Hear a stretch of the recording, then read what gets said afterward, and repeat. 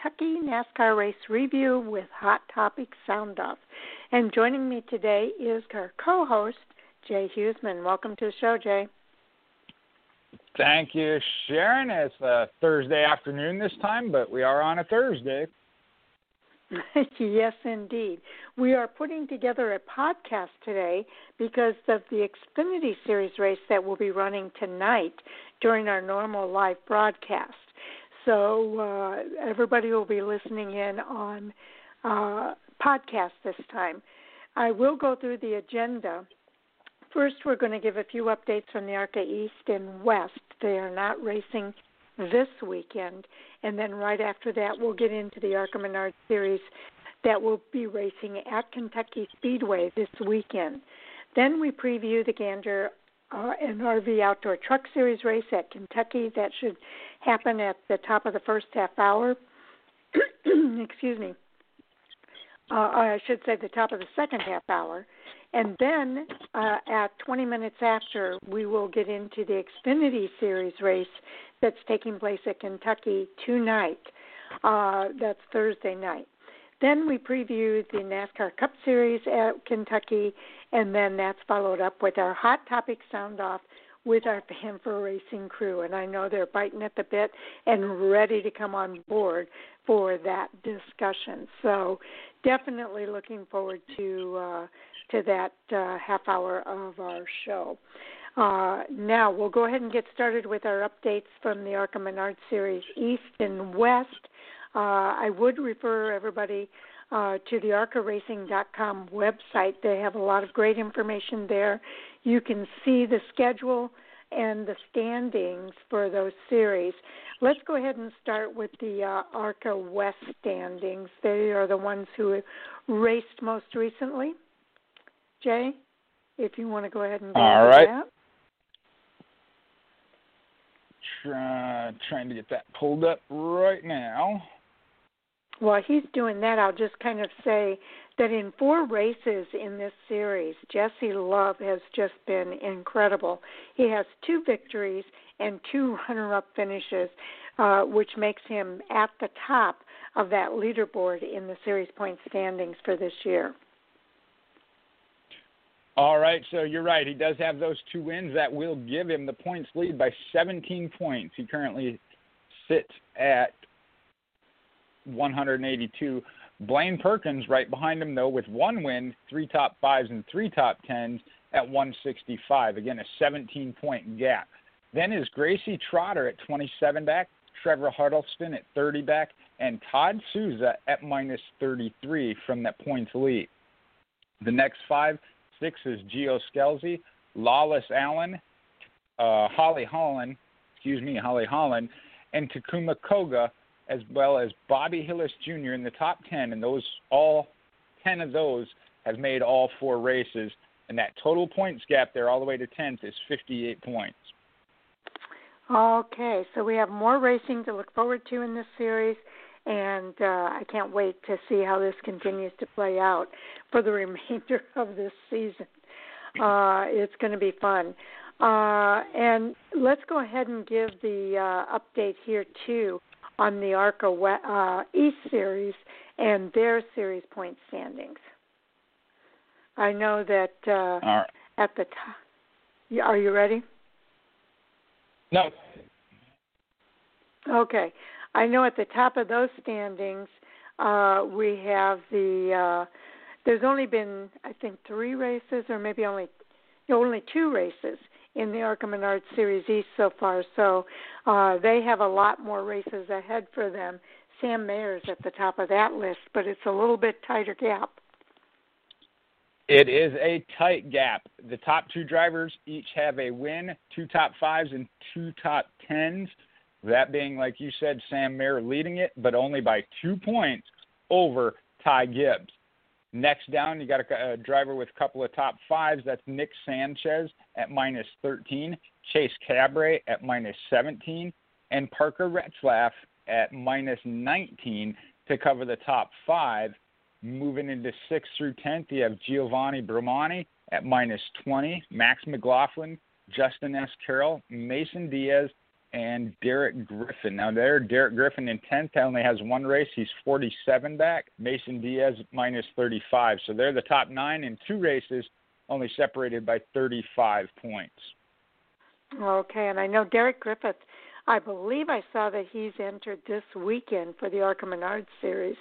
So we'll be able to kind of see him race. He had a really good first showing, getting a top 5 in his very first race. He missed the second race, and now we're going to see him in the ARCA Menards Series. So I can't wait to see what he does out of Kentucky this weekend. And it's going to be a lot of fun. Let's go ahead. We have a couple of minutes here, Jay. Do we have the information from our Fan4Racing Fantasy Group and how that is playing out for this weekend? You know, and I got in a little bit of a panic there because I forgot that the first Xfinity race is tonight, but I just talked to James, so I'll have to get with Sam yet. He'll have final pick.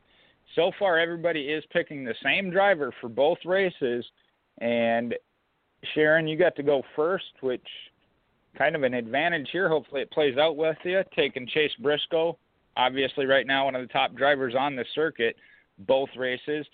Andy followed that up with Austin Cindric. That left Mike to take Harrison Burton, normally one of your picks. I went with Noah Gragson. James is taking Ross Chastain. Owen. Okay, and you forgot I'm sorry, Owen.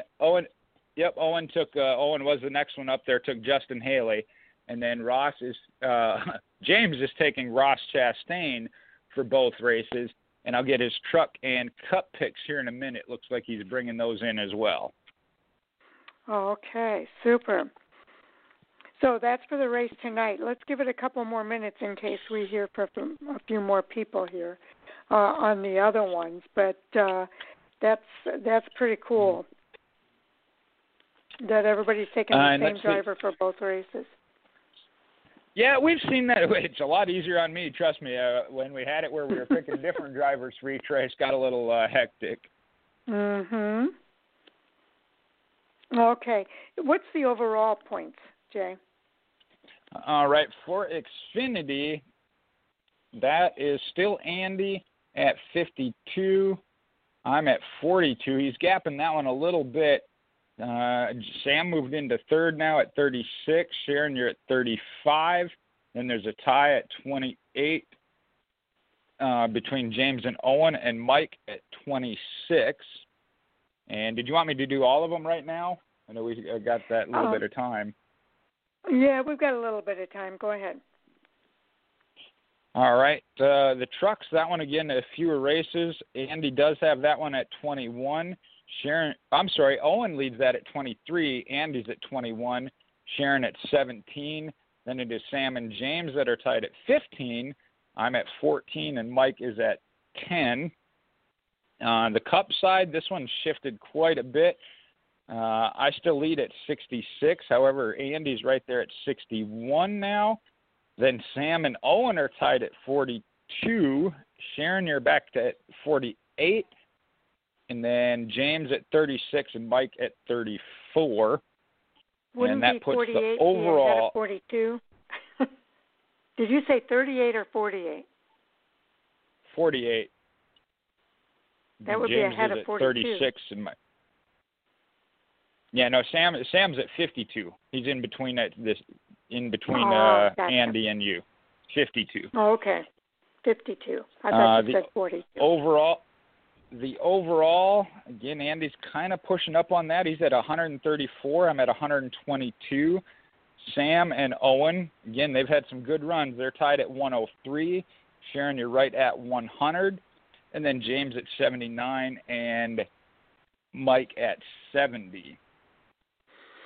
Yeah, I've had a string of just bad luck with my picks over the last few weeks. So I tried some different picks this week, and we'll see how that goes. I know usually you did switch up from your usual picks, yeah. Yeah. I was not having the best of luck there. Okay, so let's go ahead and get into the ARCA Menards Series at Kentucky Speedway, because they are going to be racing this weekend at Kentucky Speedway.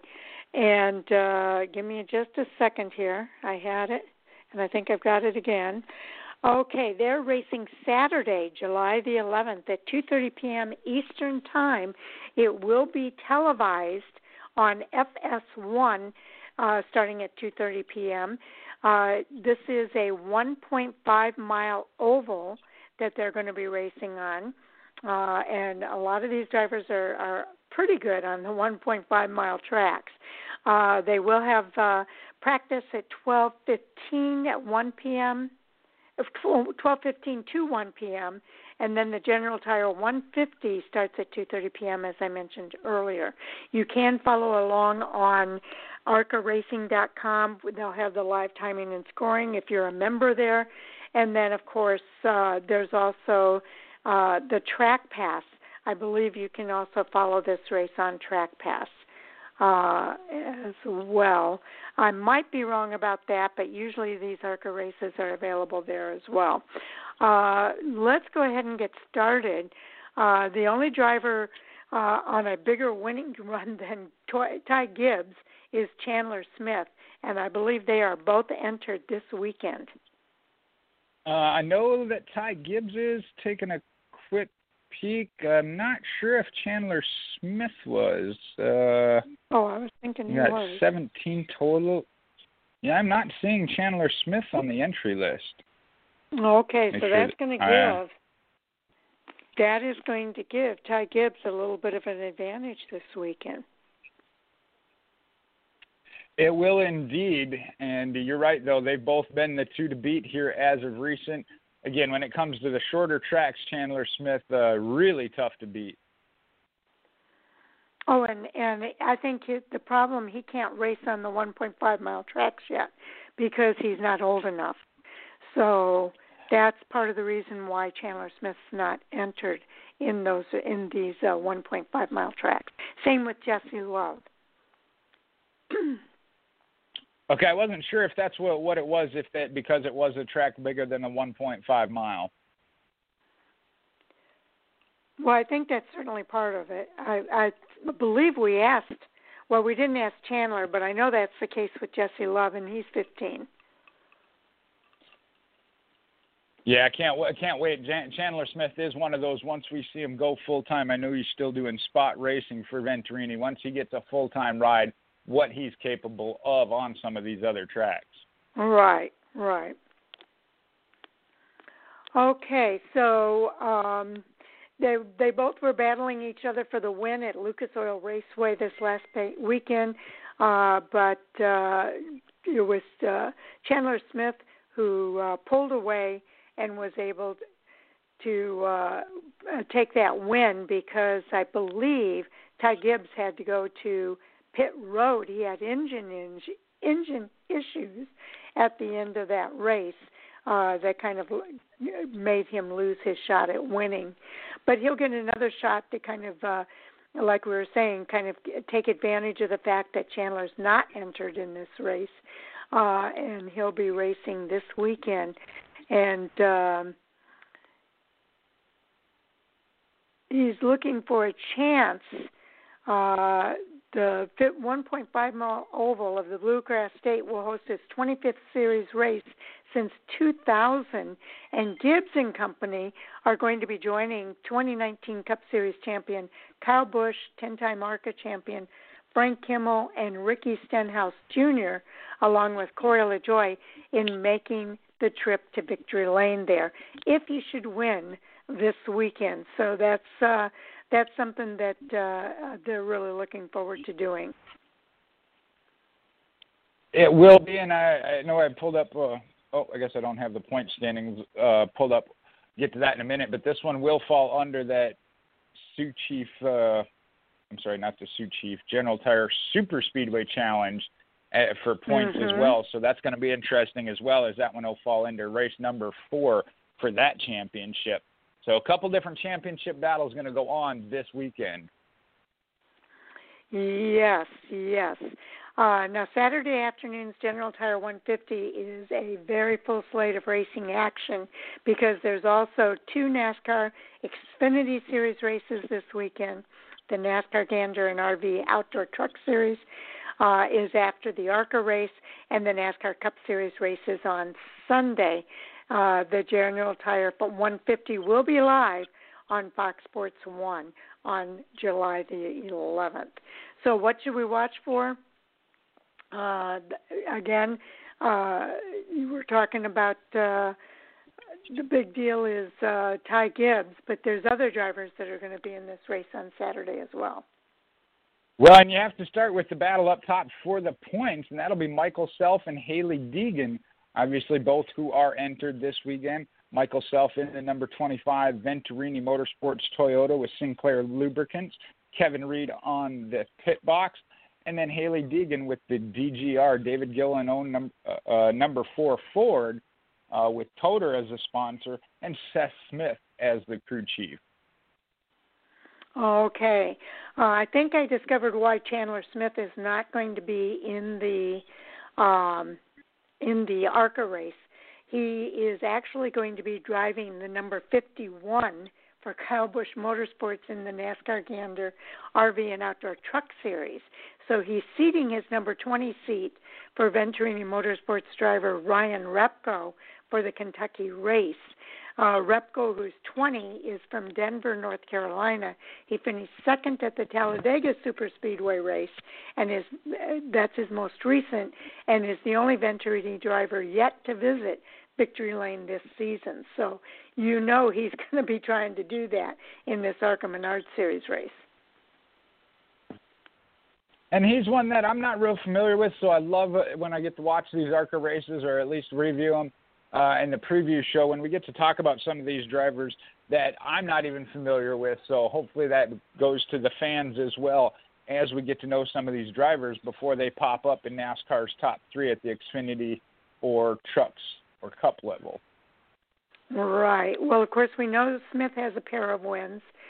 His teammates at Venturini Motorsports, Michael Self and Drew Dowler, they each have a win apiece, and they sit first and third in the championship point standings.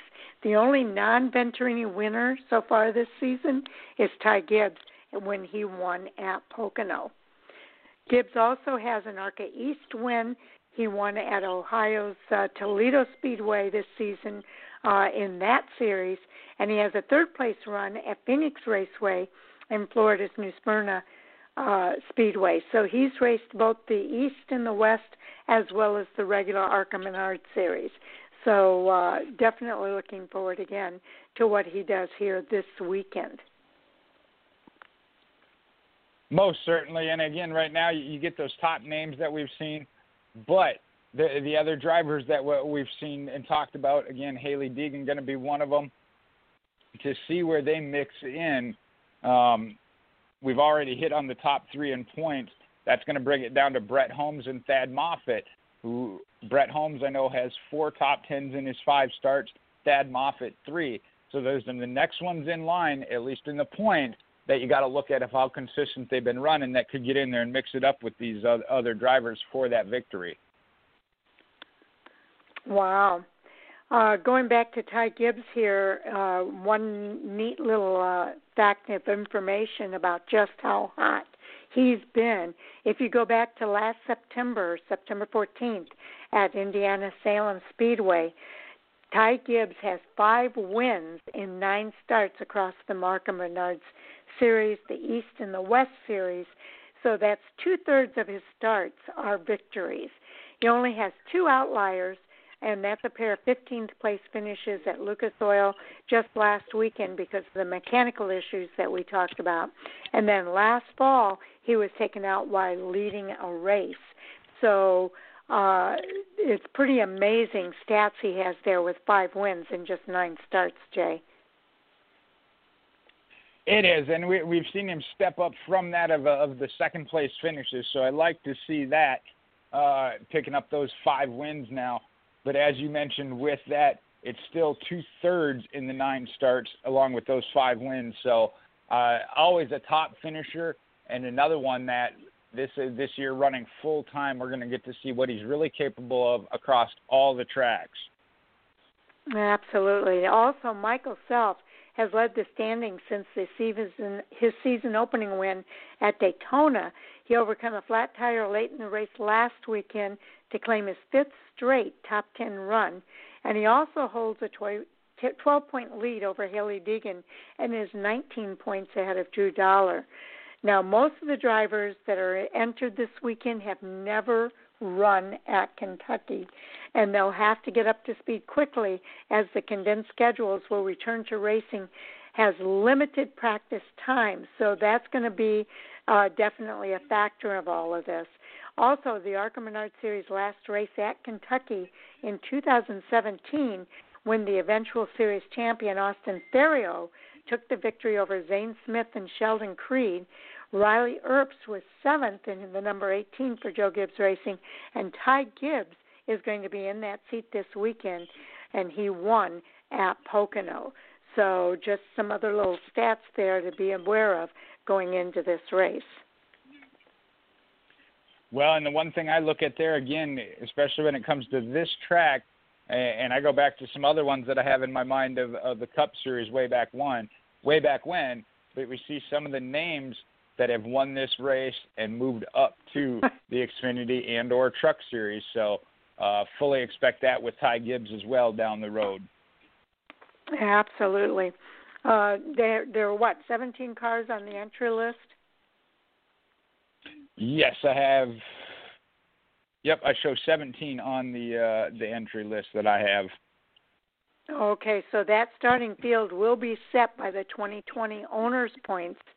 And as far as pit stop, there's no adding or moving tires to or from the pit box once the race is started. A maximum of 4 crew members may service the car. And again, no tires or fuel can be added outside of the break. Also, the General Tire 150 will be 100 laps, 150 miles, and that's to be run in 3 segments this time. The race will have the first break at or near the conclusion of lap 30.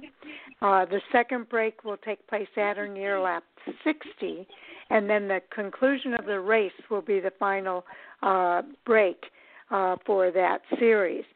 Also, the General Tire Super Speedway Challenge is race 4, as Jay mentioned earlier, of that challenge, and it recognizes the car owner who accumulates the most points in those designated events. So car owners really have a lot at stake in this particular race. And let's see if I can find that now. If we want to start with the points for the Super Speedway Challenge, I thought I had that. I'm sorry, General Tire Super Speedway Challenge. Here, I've got it right here. Give me a second for it to come up. Okay, they give a recap, but let me kind of go over the points. Bill Venturini is at the top of those points for the number 15 car. He has a total of 122 points, but it's another Venturini car right behind the number 25 at 121 points, and 1 point behind that car is the number 18 of Ty Gibbs at 120 points. So just 3 points separate those top 3 cars and owners. So Coy Gibbs is the owner for that number 18, Kathy Gibbs the owner for the number 25, and Bill Venturini the owner of the number 15. Now, then you jump down 4 points for the number 4, owned by David Gilliland, and then tied with that car is the Brett Holmes car owned by Stacy Holmes, the number 23. That pretty much rounds out. Is that the top? Yeah, that's the top 5. So that's where all the action is going to be, is between those 5 cars. And those drivers in those cars are going to be doing everything they can to give their owners some advantage after this race. And that is such a cool thing that I do really like here within the ARCA Menards Series, that championship within a championship.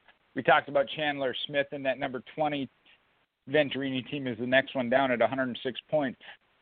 can't run all the races, so they have to split that up with these super speedways, different drivers, but still battling for that championship.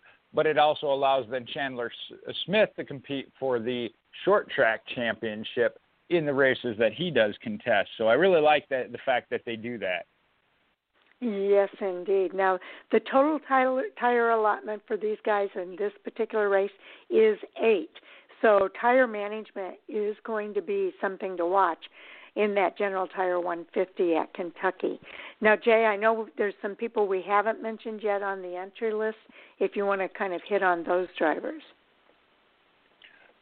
All right, starting there numerically, going from top to bottom, got Wayne Peterson, the machine that'll have Don Thompson in the 06 with Michael Peterson as the crew chief. Then you got the Andy Hillenberg cars. The number 10 will be Ryan Huff, Willie Mullins in the number 11, and Dick Doheny in the number 12. And you got Kevin Cram, Tony Furr, and Mike Srouf as their respective crew chiefs there. We talked about Drew Dollar for Venturini Motorsports in the number 15. Then we get to Tanner Gray for DGR Crosley in the number 17 Ford Performance Ford with Blake Bainridge as the crew chief. Talked a lot about Ty Gibbs, a little bit there about Ryan Repko in the number 20 Venturini. And then you have Sam Mayer, Gallagher GMS machine, the 21 Chevy Accessories owned by Maury Gallagher. Crew chief will be Marty Lindley. Derek Griffith, we mentioned, he'll be in the number 22 Chad Bryant Ford with Paul Andrews as a crew chief. I think, let's see, we talked about Brett Holmes, Michael Self, Thad Moffitt for Bo Lamastis Ford, part of the DGR Crosley group with Derek Smith as the crew chief. And then you have Brad Smith in the self-owned Chevrolet for BradSmithMotorsports.com with Jeff Smith. And the final two we got on here, the number 69, that'll be Scott Melton driving for Bill Kimmel, with Bill Kimmel as the crew chief as well for the number 69 Toyota. And the 97, owned by Cody Robaugh, will be Jason Kitzmiller with Doug George as the crew chief. Okay, now Jay mentioned that there's some current NASCAR stars that have won this ARCA race at Kentucky before, and I'll just mention a few of them. We mentioned Austin Theriault won last year. Austin Cindric, Ryan Reed, Brendan Poole, Corey LaJoy, Parker Kligerman. A lot of people remember James Buescher when he was racing, Scott Speed when he was racing in NASCAR, Ricky Stenhouse Jr., Michael McDowell. Those are probably Kyle Busch won it going all the way back to the 2003 season to 2006. And Frank Kimmel, another big name in the ARCA Menards Series. Ryan Newman won in 2000. So, some big names have won this race that are currently racing in NASCAR or big names within the ARCA Menards Series itself. Certainly a lot of history there, and as we go through it, I know we're wrapping up here for the ARCA Menards Series, but that just lets you know what this series is to the NASCAR Top 3 Series, these drivers that come through here in their developmental stages. Absolutely. Okay, we're going to move on now to the NASCAR Gander RV and Outdoor Truck Series. They are racing this weekend for the Buckle Up in Your Truck 225 at Kentucky Speedway. That race is also on Saturday, and they will be racing at 6 p.m. Eastern Time. So, again, that's after the ARCA race. Look for that Truck Series race. They will be televised on Fox Sports 1, the same channel that you're watching the ARCA Menards Series. Radio coverage is also on MRN and Sirius XM NASCAR Radio. They'll be racing a distance of 225 miles over 150 laps. Stage 1 ends on lap 35, Stage 2 on lap 70, and, of course, the last stage ends on the last lap. Last year's winner of this race was Tyler Ankrum, and I'm pretty sure he's going to be entered this weekend as well. Well, to give you, I got 3 different notes here. I'll hit all 3 for some notes for the NASCAR Gander RV and Outdoor Truck Series as we hit Kentucky. The Wounded Blue is going to partner with Angela Ruck. It's America's only national organization dedicated to assisting officers injured in the line of duty. They announced that they will partner with Angela Ruck at Kentucky Speedway. Donations to the Wounded Blue help fund the organization's Code 4 wellness program, including medical appointments, COVID-19 testing, PTSD, and more.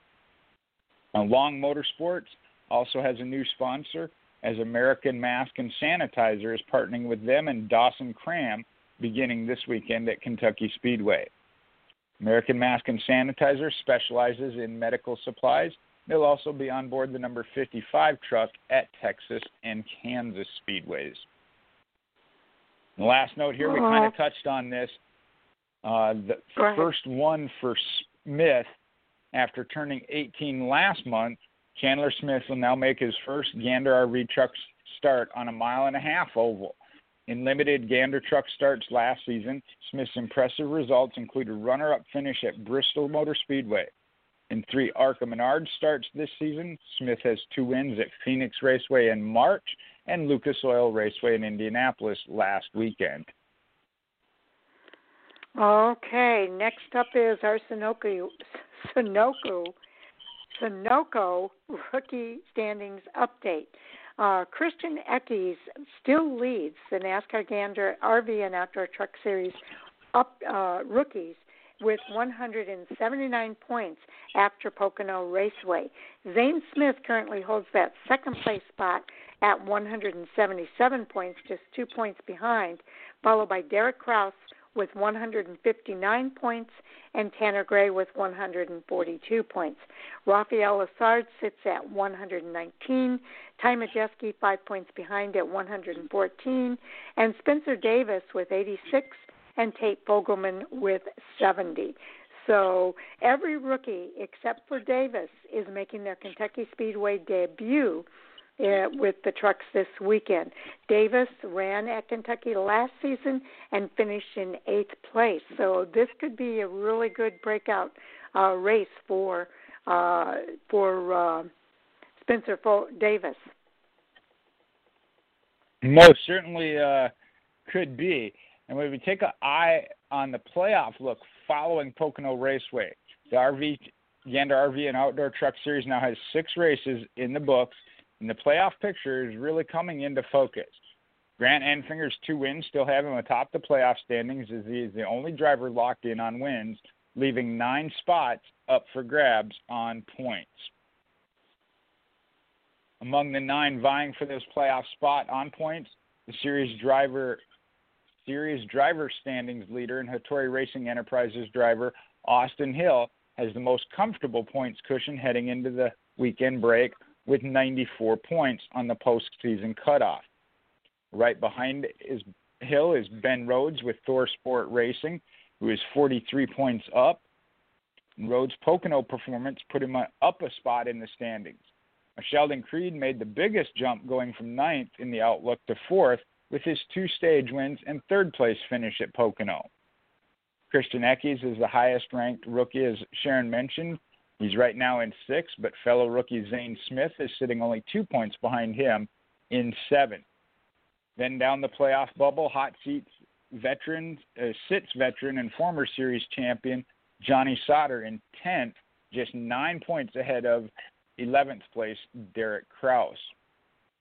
And reigning NASCAR Gander and RV Outdoor Truck Series champion Matt Crafton is sitting all the way down in 14th in the standings, 31 points behind Sauter in 10th. A couple drivers we didn't talk about in between there.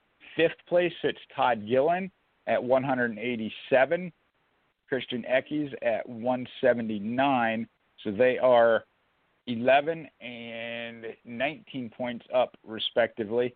And then in between Zane Smith in 7th, 8th, and 9th, there you find Tyler Ankrum, who is only, 6 points up, and Brett Moffitt, who's 2 points up above Johnny Sauter. And then the other one I think we got to hit here, Stuart Friesen. He's in 12th. He's behind Derek Kraus at 148, so he's 20 points out, and Tanner Gray at 142, 26 points out, and then we mentioned Matt Crafton.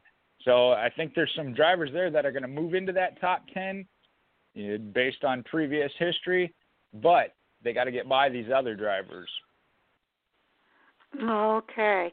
And it's important to note, I don't know, they don't have Christian listed as a rookie here, but he's obviously the highest finishing rookie. But there's another rookie in 11th place, which is really good for all the rookies that are on this list and their chance of being in the playoffs this year. We certainly do have some strong rookie contenders there, yes. Okay. Ben Rhodes is looking forward to this weekend because he can also look forward to some home cooking. He just made his 100th career Gander Truck Series start at Atlanta Motor Speedway, and this weekend he's making his 103rd career start at his home track of Kentucky Speedway. Rhodes is from Louisville, Kentucky, and not only has the connection to Kentucky for growing up just outside the track location, but it's also the place where he got his second career win. In 2018, Rhodes started third at Kentucky and won that race. His first career win was in 2017 at Las Vegas Motor Speedway, another 1.5-mile track. Now, Rhodes has quietly moved his way up to second in the series point standings this season. Right now, he's 51 points behind the leader, Austin Hill. Although he doesn't have a win so far this season, he does have 2 top 5s and 4 top 10s. He's also ranked third in the playoff standings. So even if he's sitting in front of his Thor Sport Racing teammate Grant Enfinger in the point standings without a win, Rhodes does have 4 starts at Kentucky with 1 win and 1 top 5 and 1 top 10. He's led 43 laps, and he has an average start of 6.2 with an average finish of 15. So he's had a little bit of mixed results there, but I am really counting on Ben Rhodes this weekend to have a good run at his hometown track. Well, he has certainly showed it there in the past, as you mentioned. Give you a little bit of a preview here just for the track as a whole for the buckle up for the Gander RV trucks at Kentucky. They're returning this weekend for a Saturday night showdown under the lights. Again, it'll take place Saturday night. Sharon mentioned Tyler Ankrum, the defending race winner, and this weekend will mark the series' 23rd race at the track. The 1.5-mile Sparta, Kentucky track has 17 degrees of banking in the corners in turns 1 and 2, and 14 in the corners at 3 and 4. There's 8 degrees of banking on the front stretch and 4 on the back stretch, the front stretch being a little bit longer at 1,662 feet, while the back stretch is 1,600 feet even. The inaugural event, Gander Truck Series event at Kentucky, was won by Greg Biffle on June 17th back in 2000. And Noah Gregson holds the qualifying record for the track from 2018 at 183.955 miles per hour. Ben Rhodes holding the race record also from that July 2018 race at 146.739. Some overall stats. Ron Hornaday Jr. has the most wins with 3. Austin Dillon holds the most poles at 2. And Matt Crafton has the most top 5s with 6, as well as top 10s at 15. The most lead changes at the track was in 2011 with 18, while the fewest was in 2013 with 5. Only 3 of the 22 races have been won from the pole, and Kyle Busch has the most wins as a truck team owner with 4. The greatest margin, or the closest margin of victory for the Gander trucks at Kentucky was in 2009 at .0135 seconds, and the greatest margin of victory in 2002, and it doesn't give me the number there, left out the number. It's 18.197. Okay, thank you. I knew we had that last week. This weekend will be the 7th race of the season for the Truck Series. Grant Enfinger being that only full-time driver in the series to have a win so far this season, as he picked up wins in Daytona and Atlanta. The other races were won by drivers that were full-time in other series. Most recently, Xfinity Series regular Brandon Jones got his first Gander Truck's career win at Pocono Raceway. So far on the year, Toyota has 3 of the wins, Ford with 2, and Chevrolet 1. And I think Sharon went over the total race there. Yeah. Stage 1 will be ending on lap 35, Stage 2 on 70 of the total 150 laps. Okay, now I do have some news audio here from one of the Truck Series drivers, and we mentioned him earlier. Normally he races in the ARCA Menards Series. He's racing this weekend in the number 51 for Kyle Busch Motorsports Toyota, and that is Chandler Smith. The audio is almost 18 minutes long. We won't be able to listen to all of it, but we can certainly listen to at least about 5 to 10 minutes, maybe not quite 10 minutes. So let's go ahead and hear what Chandler Smith has to say as he heads into this Truck Series race this weekend at Kentucky Speedway.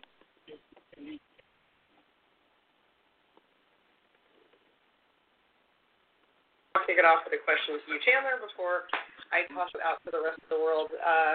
Talk about being on an intermediate track this weekend, heading to Kentucky for KBM. Any pressure, and how excited are you? First off, I'm really excited and really blessed to the opportunity that I'm having from JBL and Toyota overall. I'm very humbled that I'm going to be able to make my first Truck Series start of the season. It was supposed to be in Richmond, and obviously with everything that happened in the world, that kind of fell through for now. But overall, I'm really excited. I've got a good bit of sim time in with my new crew chief, Danny Stockman. We've done a lot of studying together, and the whole team feels like we're going to go there and we're going to be really hard to beat, even though it's my first time on intermediate. Awesome. Well, thank you, sir. Alan Cavano, we will start with you. Hey, Chandler, can you hear me? Yes, sir. What's going on, bud? What's up, dude? Let's talk racing first. There's certainly a lot of expectations or a lot of hype around the young Chandler Smith, but what expectations do you have for your first mile and a half race? Are you looking to win? I mean, what are you happy with? 100%. So my 51 JBL crew has won already 3 races this season, so I don't see any problem with making a 4th win for these guys. They're a great team. Danny's a very good crew chief. The chemistry and everybody between me and the team is just as good as it was last year when I was with the 51. So I think we're going to be really solid. I think we'll be tough to beat, but I think the ultimate goal, honestly, is I'm a rookie. Let's get all 150 laps in and get an experience. What is the biggest challenge as a rookie for someone who won't get any testing, who won't get any qualifying laps, who's only had sim time? How do you describe that as a driver? Honestly, I'm not as nervous about it as I was before yesterday. So I had a meeting yesterday with Danny, my engineer, and I told him, I said, listen, I think I'm going to be fine. The only thing I'm going to worry about is air. I've been struggling a lot on these bigger tracks with racing around people and getting in dirty air, then getting too tight, so on and so forth. So they kind of helped me there a good bit and described a little more and kind of helped me with situations and planning out stuff. And I think we'll be really, really good now. So I think overall, them guys helped me a lot. Okay. And finally, it's been a while since I've been 18. So how does a new 18-year-old celebrate, in the times of COVID-19? What do you do for a party? Hang around, chill out with the girlfriend a little bit, and drink a Mountain Dew here and there. I don't know. That's good. And then just in terms of being 18, I mean, this opens up the racing world to you even more. I mean, do you see how significant that can be for you? Oh, 100%. This opens up running for championships potentially now, and actually being able to run every single racetrack. That's big for me because anything I ever done before was short track, half mile, mile at top. Like I ran Iowa last year, for instance. So this is going to be big for me. I'm really excited for it, though. All right. Thank you. Good luck this weekend. Thank you. Appreciate it. Well, thanks, Alan. Jacob, we'll go to you next. All right, Chandler, first off, happy belated birthday. I know you haven't had a mile and a half start yet, but you have had a couple of ARCA starts at Pocono at the very least to have a little bit of an idea from a big track or aero standpoint. Do you feel like any of that experience helps you, or because the trucks aerodynamically are so much different, does it kind of make this a little bit different ball game? no matter what, experience is always going to help in the long run. So anything I could get my hands on as far as big racetrack, a lot of speed, it's all going to help at the end of the day. So trucks are a lot more abrasive, in my opinion, with the air running around people. It's a lot more aero-dependent than a car is. So I don't think it's going to be as, let me rephrase that, it's going to be just as bad as it was in a car. So I think anything I ever did in the ARCA is definitely going to help. But all my truck series experiences last year, heck, even Bristol, for instance, when I was racing with Brett Moffitt for the win last year, when I was underneath him on that final restart, he was riding right on my door, and you couldn't really tell on TV, but I was loose all the way through 3 just because I got all the air taken out from under me. Not very many people have seen that, but that's what was going on. And I was loose all the way till I got to the wall, and we took the white flag, I believe. So all the experience, even on short tracks and stuff, the air matters a lot in the truck for big time. So I'm really excited about it, though. I feel like I've done a lot better as far as studying, trying to get better, asking questions, getting a little more sim time. So, Alan? Okay, we'll go ahead and end it there. He had some really good comments going into that race, Jay.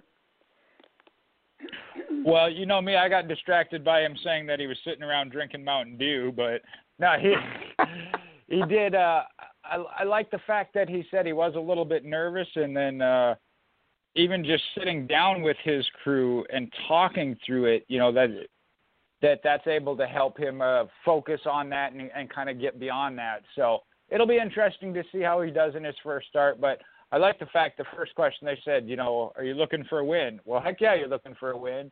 But he did say realistically 150 laps of experience would be the ultimate goal as far as getting that experience and going from there. But he knows what team he's with. So a win isn't out of the question ever. Exactly. He'll definitely be one to watch. Now, Jay, we've got a couple minutes here.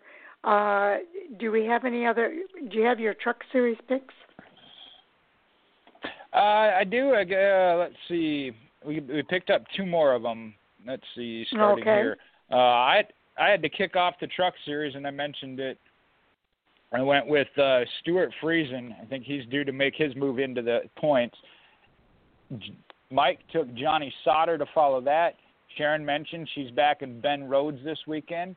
And James picked Brett Moffitt, and Andy followed that with Austin Hill.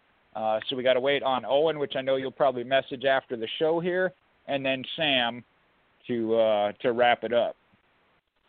Okay, so that looked pretty good. We did not give our ARCA picks. Do you have a favorite for the ARCA series? Who you think will win?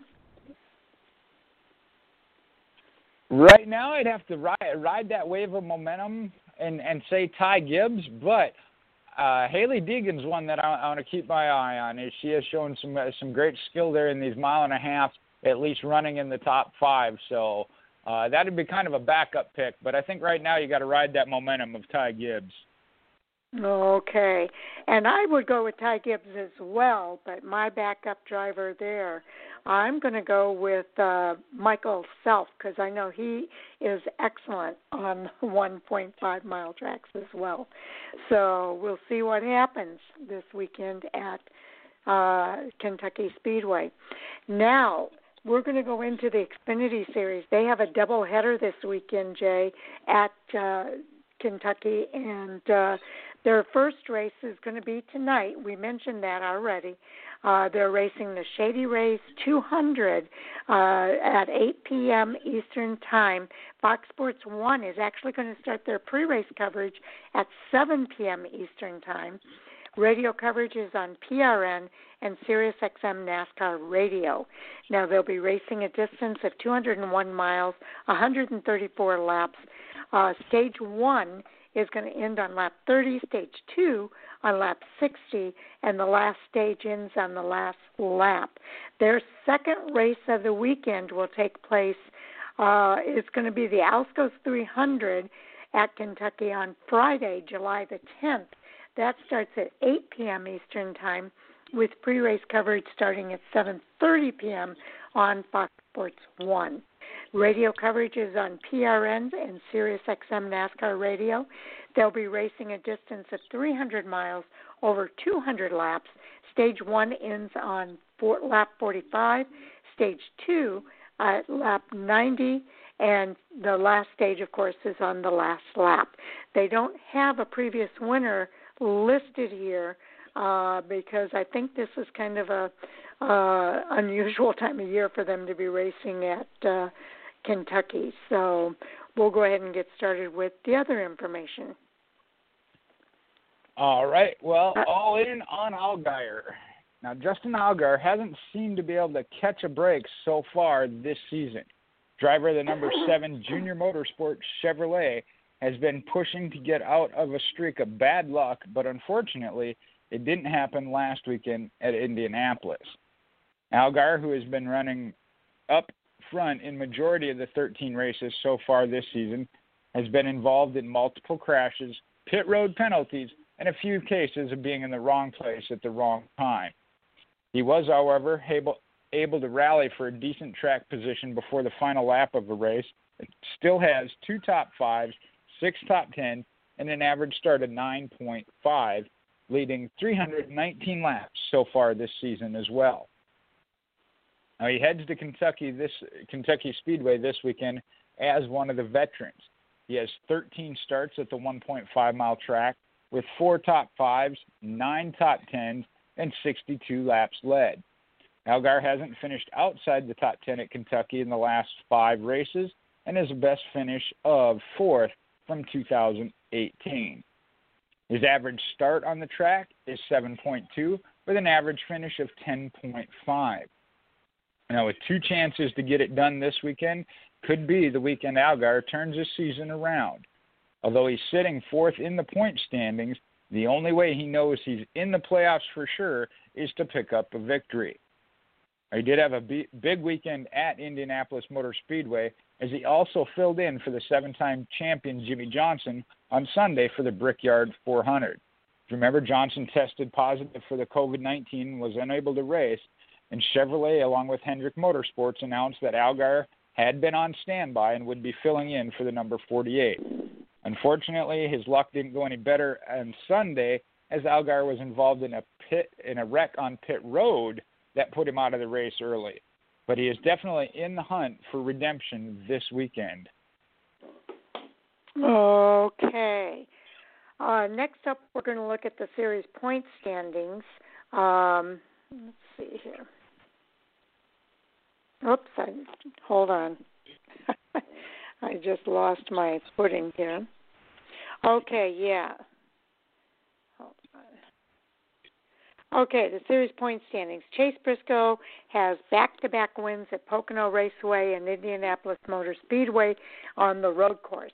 He has kept him at the top of the playoff standings with his 5th win of the season. He's now sitting 21 points ahead of second-place Noah Gragson in the standings and has 13 more playoff points, 28, than his nearest competitor.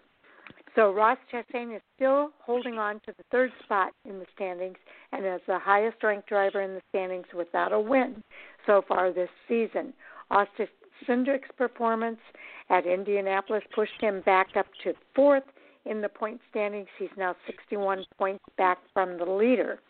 Brandon Jones dropped to 8th in the series point standings, but is already locked into the playoffs with a win this season. So he's the lowest-ranked driver with a win on the season. Harrison Burton dropped significantly in the standings after Indianapolis. He's now in 7th place, but he is still the highest-ranked rookie.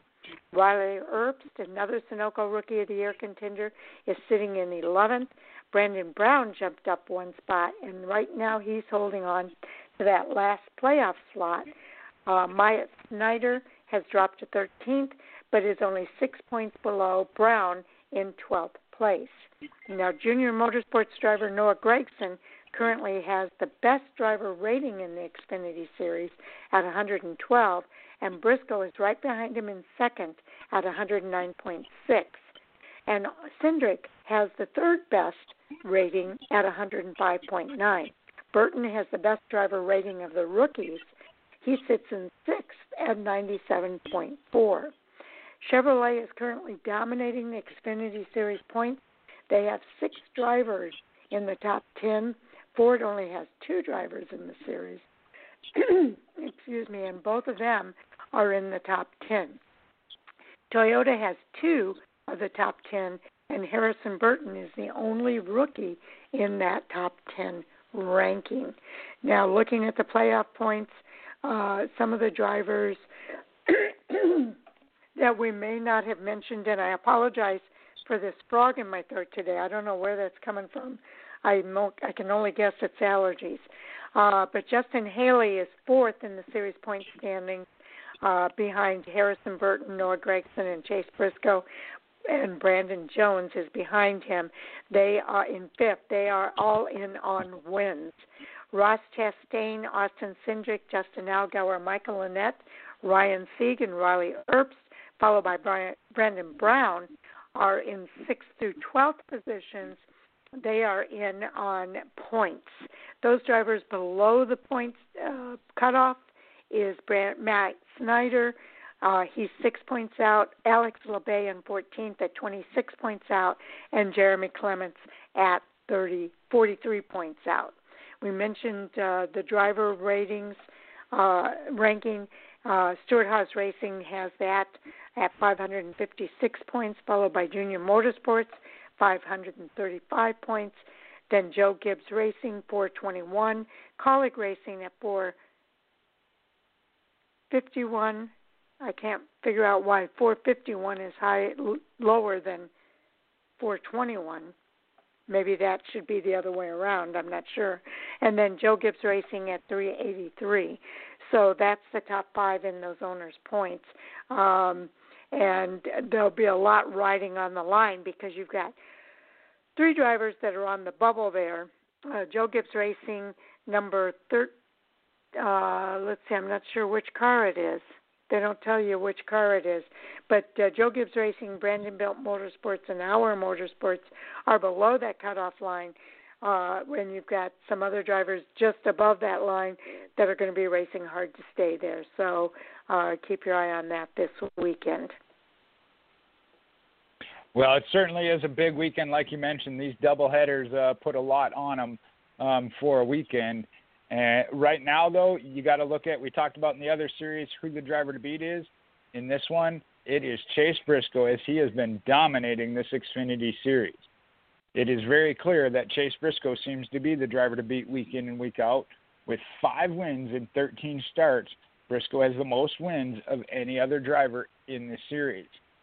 As they head to Kentucky Speedway, take a look at Briscoe's stats on the track, show that this could be another strong showing for the driver, the number 98, Stewart-Haas Racing Ford. Last season, when his first start at the track for the Xfinity Series, where he started 9th and finished 5th, leading 14 laps. And with momentum on his side after having won the last 2 races, both at Pocono and the Indianapolis Motor Speedway Road Course, and be making Kentucky his 3rd win in a row, doesn't seem too far off of the possibility. Now, early in the season, Briscoe mentioned his goal of winning 8 races this season to prove himself, and with 5 wins already to his name, he's well within reaching that goal that he has set for himself. We all thought it was a little excessive when he made that statement, but he is certainly backing it up on the track. He certainly is. Now, looking back at Indianapolis Motor Speedway in their first race on the road course and the top 5 results, Chase Briscoe was the winner. Justin Haley came in 2nd, Noah Gragson 3rd, A.J. Allmendinger finished 4th, with Austin Cindric in 5th. Now, this is going to be the 26th Xfinity Series race at Kentucky Motor Speedway, or Kentucky Speedway this weekend. They had their inaugural race there in June 16th of 2001, and it was won by Kevin Harvick in a Chevrolet.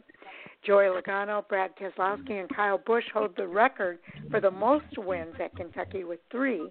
Austin Dillon and Logano have the record for the most poles. They also have 3. And Busch has the most top 5s with 9. Keselowski, Busch, Elliott Sadler, and Justin Allgaier had the most top 10s at 9, and Chevrolet has the most wins by a manufacturer with 10.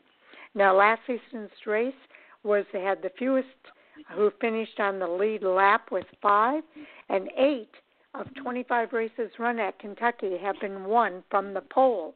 Joe Gibbs is the winningest car owner with 6 wins. Kyle Busch owns the qualifying record at the track from July 8, 2016 at 187.318 miles per hour.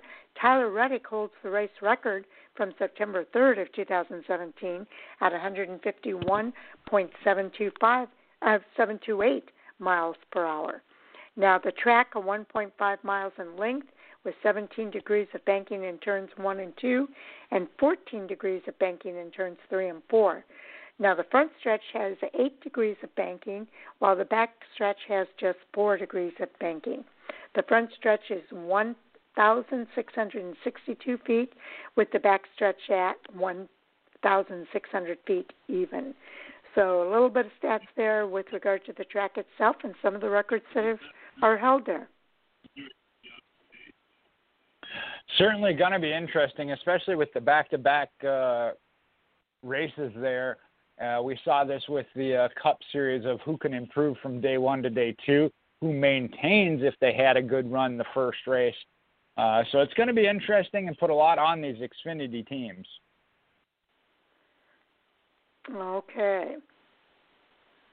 Okay, so now what we're going to do, I do have some post-race or pre-race audio here. I don't have anything from an Xfinity Series driver, but I do have some audio here from Chip Wiley, who is the Speedway's president. And let's hear maybe a few minutes of what he has to say about the racing at Daytona this weekend. Yeah, well, we're really excited that we're getting an opportunity to run the road course earlier than what we originally expected. You know, we announced in February that we will be utilizing our famed infield road course for the Busch Clash in 2021. So we were prepping for that, and then the opportunity arose for us to be able to host another event in 2020, and that event obviously will be hosted on our road course, starting on Friday night with the ARCA Series, ARCA Menards Series, and then certainly Saturday with the Xfinity Series on track, and Sunday doubleheader, the Truck Series and the NASCAR Cup Series. Both will see action on our 3.56-mile road course. So, you know, it's been an exciting couple of weeks here. Last week we hosted the IMSA WeatherTech Championship as they return to action this season with the WeatherTech 240 exciting race under the lights last Saturday night, July 4th. So that was a great precursor to what we're going to expect next month with not only the road course race, but also the Coke Zero Sugar 400 that will set the field for the 2020 playoff. Okay, that's just a couple minutes there, just a little over a minute there of what Chip Wiley had to say about the new schedule that came out. And they are going, I mistakenly said this weekend, but they're actually racing in August, mid-August, on the road course at Daytona International Speedway. So that was kind of interesting news that came out with that 2020 schedule, Jay. And I know we'll talk more about that during the Hot Topic Sound-Off that will start here at the top of the hour. Or actually, yeah, at the top of the hour. It's certainly going to be interesting, and I know you and I talked about it already on Monday night to get Andy and Mike's perspective on that and what the possibility of that is moving forward into the future. And I had forgotten that they had said they were going to do it for the Busch Clash to start next year anyway. Again, an opportunity to try something new. It's a non-points event like we've talked about, things like that you want to try in a non-points event like the All-Star Race. Now they have to do it for points due to circumstances, but these are the top drivers for a reason, so I think that will be all right. Definitely going to be interesting, though. Yes, it is. And we do have that posted at Fan4Racing.com if people would like to take a look at what that schedule looks like. It completes out the schedule through August and all the way through to the finales for the NASCAR Cup Series. So definitely looking forward to more information coming out as we head into September. But that takes us we have the schedule now for the remainder of July and all of August. So if fans want to check that out, again, that is posted at Fan4Racing.com. Okay, Jay, now I know we already gave the Xfinity Series picks. In case someone wasn't listening when we gave them during the ARCA preview, let's go ahead and go over those again. All right. Well, to kick us off, we talked about Chase Briscoe being the driver to beat. Sharon said she had a little bit of rough week there, so she got to go first, picking Chase Briscoe for both races. Andy followed that up with Austin Cindric, and for these races, so far everybody's taken the same driver in every race. So Mike went with Harrison Burton, which gave me Noah Gragson, who I was okay with. And Owen, I skipped Owen again. How about that? Replay, I skipped Owen again. Owen took Justin Haley first. Then I got to take Noah Gragson. James, just maybe a half hour or so, picked Ross Chastain, taking him for both races. And I'm waiting word. Sam came off the victory with Chase Briscoe last weekend, so he had to go last, waiting to see who he picks. But we've certainly given him some drivers to think about here as we went through this information. Justin Allgaier is still available. And I think, too, that we got to keep our eye on come from Joe Gibbs Racing. Brandon Jones, who already has a victory this year, as well as Riley Herbst. Oh, yeah. Riley is one of those rookies that I think as this season continues to progress, he's only going to get better and better. But Justin Allgaier, you can never count out Justin Allgaier. He's always good on the 1.5-mile tracks, and I look for him to be good this weekend as well. All right. I know we got 7 people playing this year. Still some great picks there to take, even when you have to pick last. Yes, indeed. And I think we're past the point of the Cup Series guys being in these races. So it kind of makes it kind of fun because we're just watching these Xfinity guys kind of duking it out.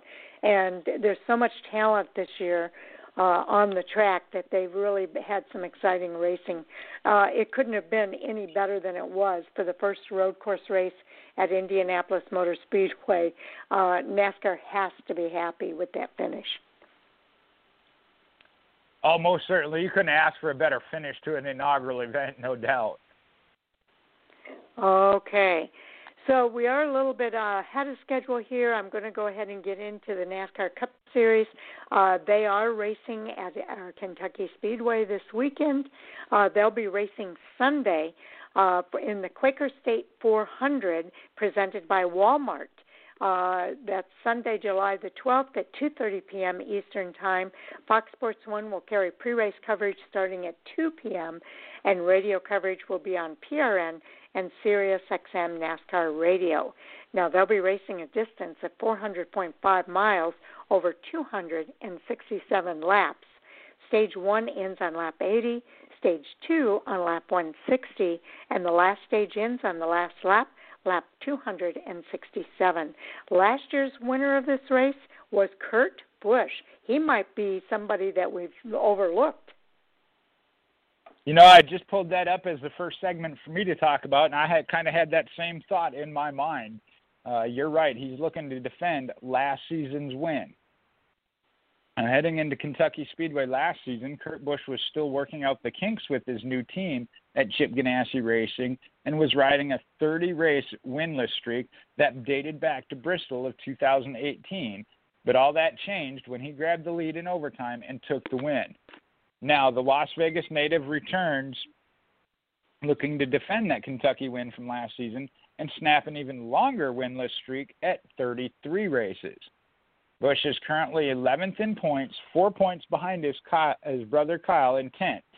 In 16 starts this season, Kurt Busch has collected 3 top 5s, 9 top 10s, and a pole position. Busch's win last season was not only his first victory for Chip Ganassi Racing at Kentucky Speedway, but also the first for Chevrolet. In 9 starts at Kentucky, Busch has put up that 1 win in 2019, 2 top 5s, and 6 top 10s. All right. We're also going to look here at Jimmy Johnson. Jimmy Johnson is coming back to racing. Hendrick Motorsports driver and 7-time NASCAR Cup Series champion. Jimmy Johnson is returning to competition this weekend at Kentucky Speedway after being sidelined last weekend after testing positive for COVID-19. Per NASCAR's rule, a competitor that tests positive for COVID-19 must be able to provide 2 negative tests 24 hours apart from each other in order to be granted access to return to racing. It was announced on Wednesday morning that Johnson was medically cleared to return to NASCAR competition. He's also been granted a playoff-eligible waiver. Now, Johnson is currently 15th in the NASCAR Cup Series driver standings. He's 30 points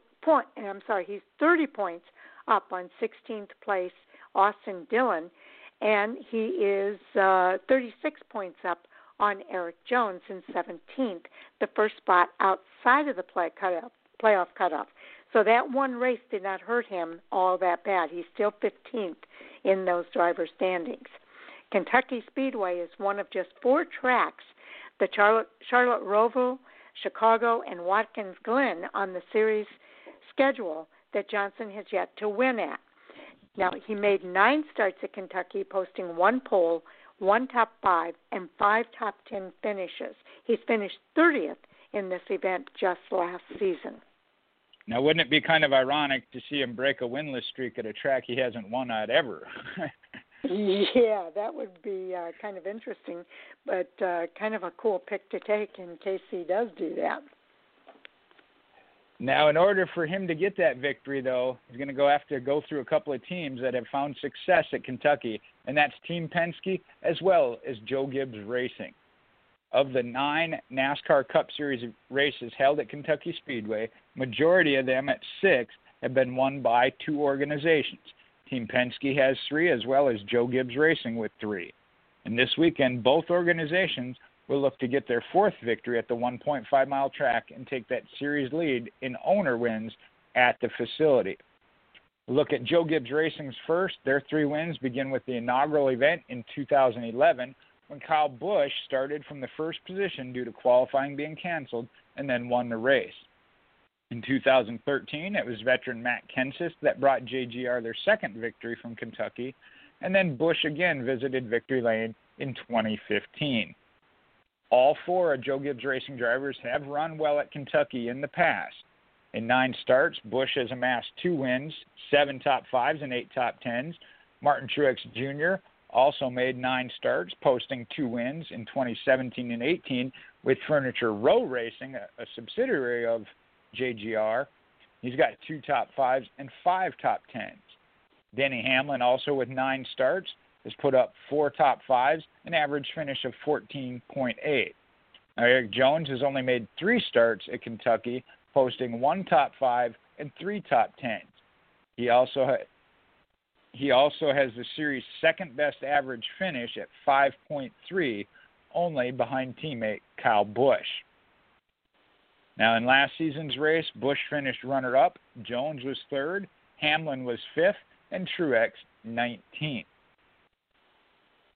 Moving over to the Penske side of it, their 3 wins at Kentucky have all come from Brad Keselowski, who leads the series in victories at the track with the 3 at 2011, 14, and 16. In total, Keselowski has made all 9 starts at Kentucky, posting the 1 pole, 3 wins, 4 top 5s, and 6 top 10s, with an average finish of 12.3. Now, though Keselowski's teammates Joey Logano and Ryan Blaney have yet to win at Kentucky in the NASCAR Cup Series, they have found success on the track in the Xfinity Series, with Logano winning 3 times there and Blaney taking home the checkered flag twice. In the Cup Series, Logano has made 9 starts, posting 2 top 5s and 6 top 10s, while Blaney has only made 4 series starts, posting 1 top 5 and 2 top 10s. In last season's race, Team Penske's drivers finished 7th, 13th, and 20th. Logano 7th, Blaney 13th, and Keselowski 20th. So there's 2 organizations you got to look at when taking any kind of look at who to pick. Yes, indeed. Now, Kyle Busch is hoping for a snap to his 2020 winless streak this weekend. It's so incredible that the defending NASCAR Cup Series champion, Kyle Busch, is still winless through the first 16 races of 2020. Who would have ever predicted that? Kyle Busch has won at least 1 race per season since competing full-time in the NASCAR Cup Series, and that dates back to 2005. This season, the Las Vegas native Busch is 10th in the series driver standings, having posted 7 top 5s and 9 top 10s, including 3 runner-up finishes. But Busch has been so good at Kentucky Speedway this weekend could be when he gets that first checkered flag of the year. In 9 starts at Kentucky, he's posted 2 wins. He has 7 top 5s and 8 top 10s. He finished runner-up to his brother Kurt in this event just last season. And to boot, he leads the series in average finish at Kentucky. He has an impressive 4.7 average finish at that track. I might have to change my pick. It seems like you say that every week. I do.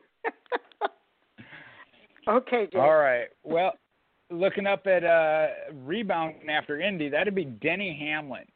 Joe Gibbs Racing's Denny Hamlin is looking to rebound this weekend after leading late in the race last Sunday at Indianapolis Motor Speedway, only to lose the lead with a late race tire trouble that sent his number 11 Toyota into the turn 1 wall. Hamlin is now 5th in the Cup Series driver standings, 109 points behind Harvick, who has the standings lead, despite being tied with him for the series' most wins this season, while they each have 4. But this season, Hamlin and crew chief Chris Gabehart have been clicking on all cylinders. In 16 starts, they've produced 4 wins, 4 stage wins, 9 top 5s, and 10 top 10s. His average finish on the season is 10.2, and he leads the series in playoff points. In Kentucky, it has been pretty good to Hamlin in the past, as we talked about. 9 starts, the 1.5-mile facility, 4 top 5s, and an average finish of 14.9. So fully expect him to be back running up there, along with the next guy Sharon's going to talk about. Yes, and he happens to be my pick for this weekend. Stewart-Haas Racing's Kevin Harvick is off to a supersonic start of 2020. Not only does he have the veteran lead in the NASCAR Cup Series standings by 85 points over second-place driver Chase Elliott, but he also is now tied with Denny Hamlin for the series' most wins this year with 4 victories each. Now, Harvick has held the top spot in the points since Phoenix, and that dates back to March. Harvick's 4 wins this season are just the tip of his dominance for this year. He has also collected 22 playoff points. He's put up 2 stage wins, the series' most top 5s with 9, and top 10s with 13. Plus, he's led the series' most laps this season at 640 laps led. That's 14.81% of the laps completed. Kentucky Speedway and the Charlotte Roval are the only 2 tracks on the active schedule that Harvick has yet to win at. In 9 starts at Kentucky, he has posted 1 top 5. He has 6 top 10s and an average finish of 10.8. He finished 22nd in this race last season. So that is one of the reasons why I might change my pick.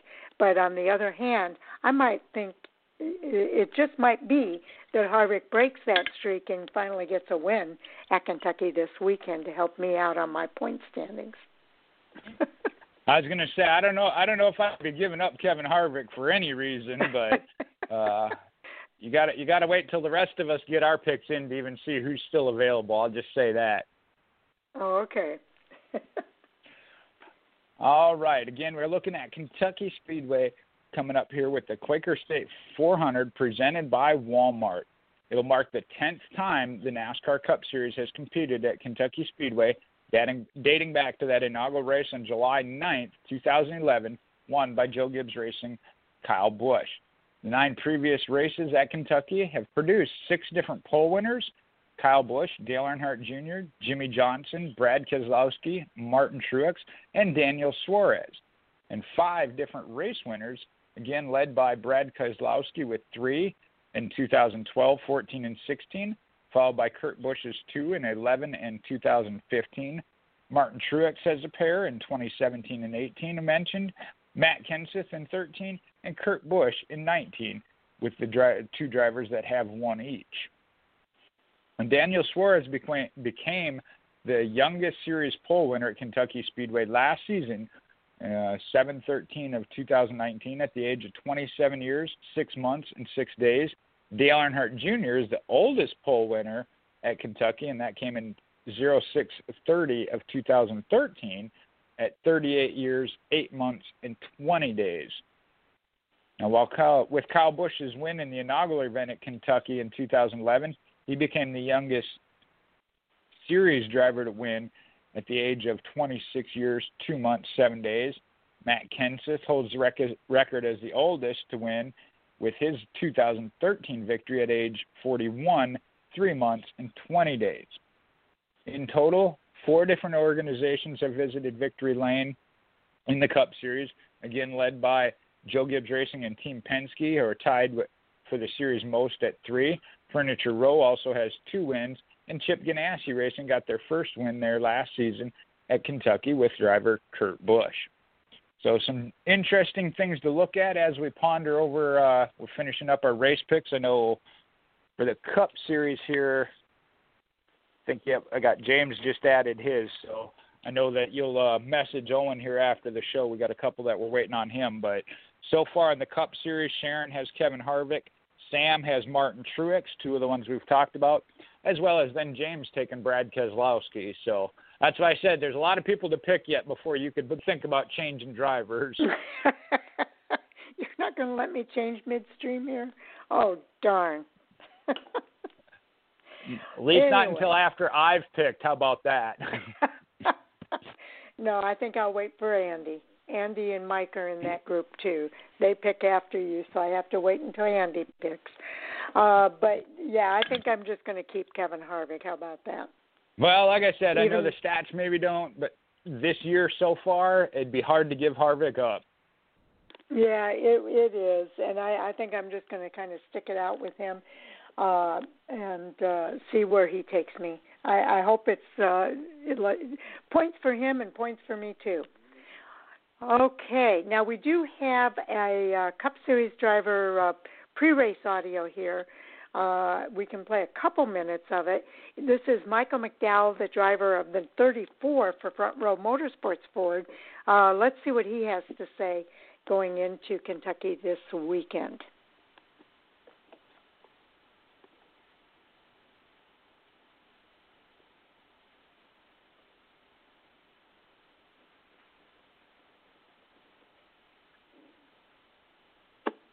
Hello.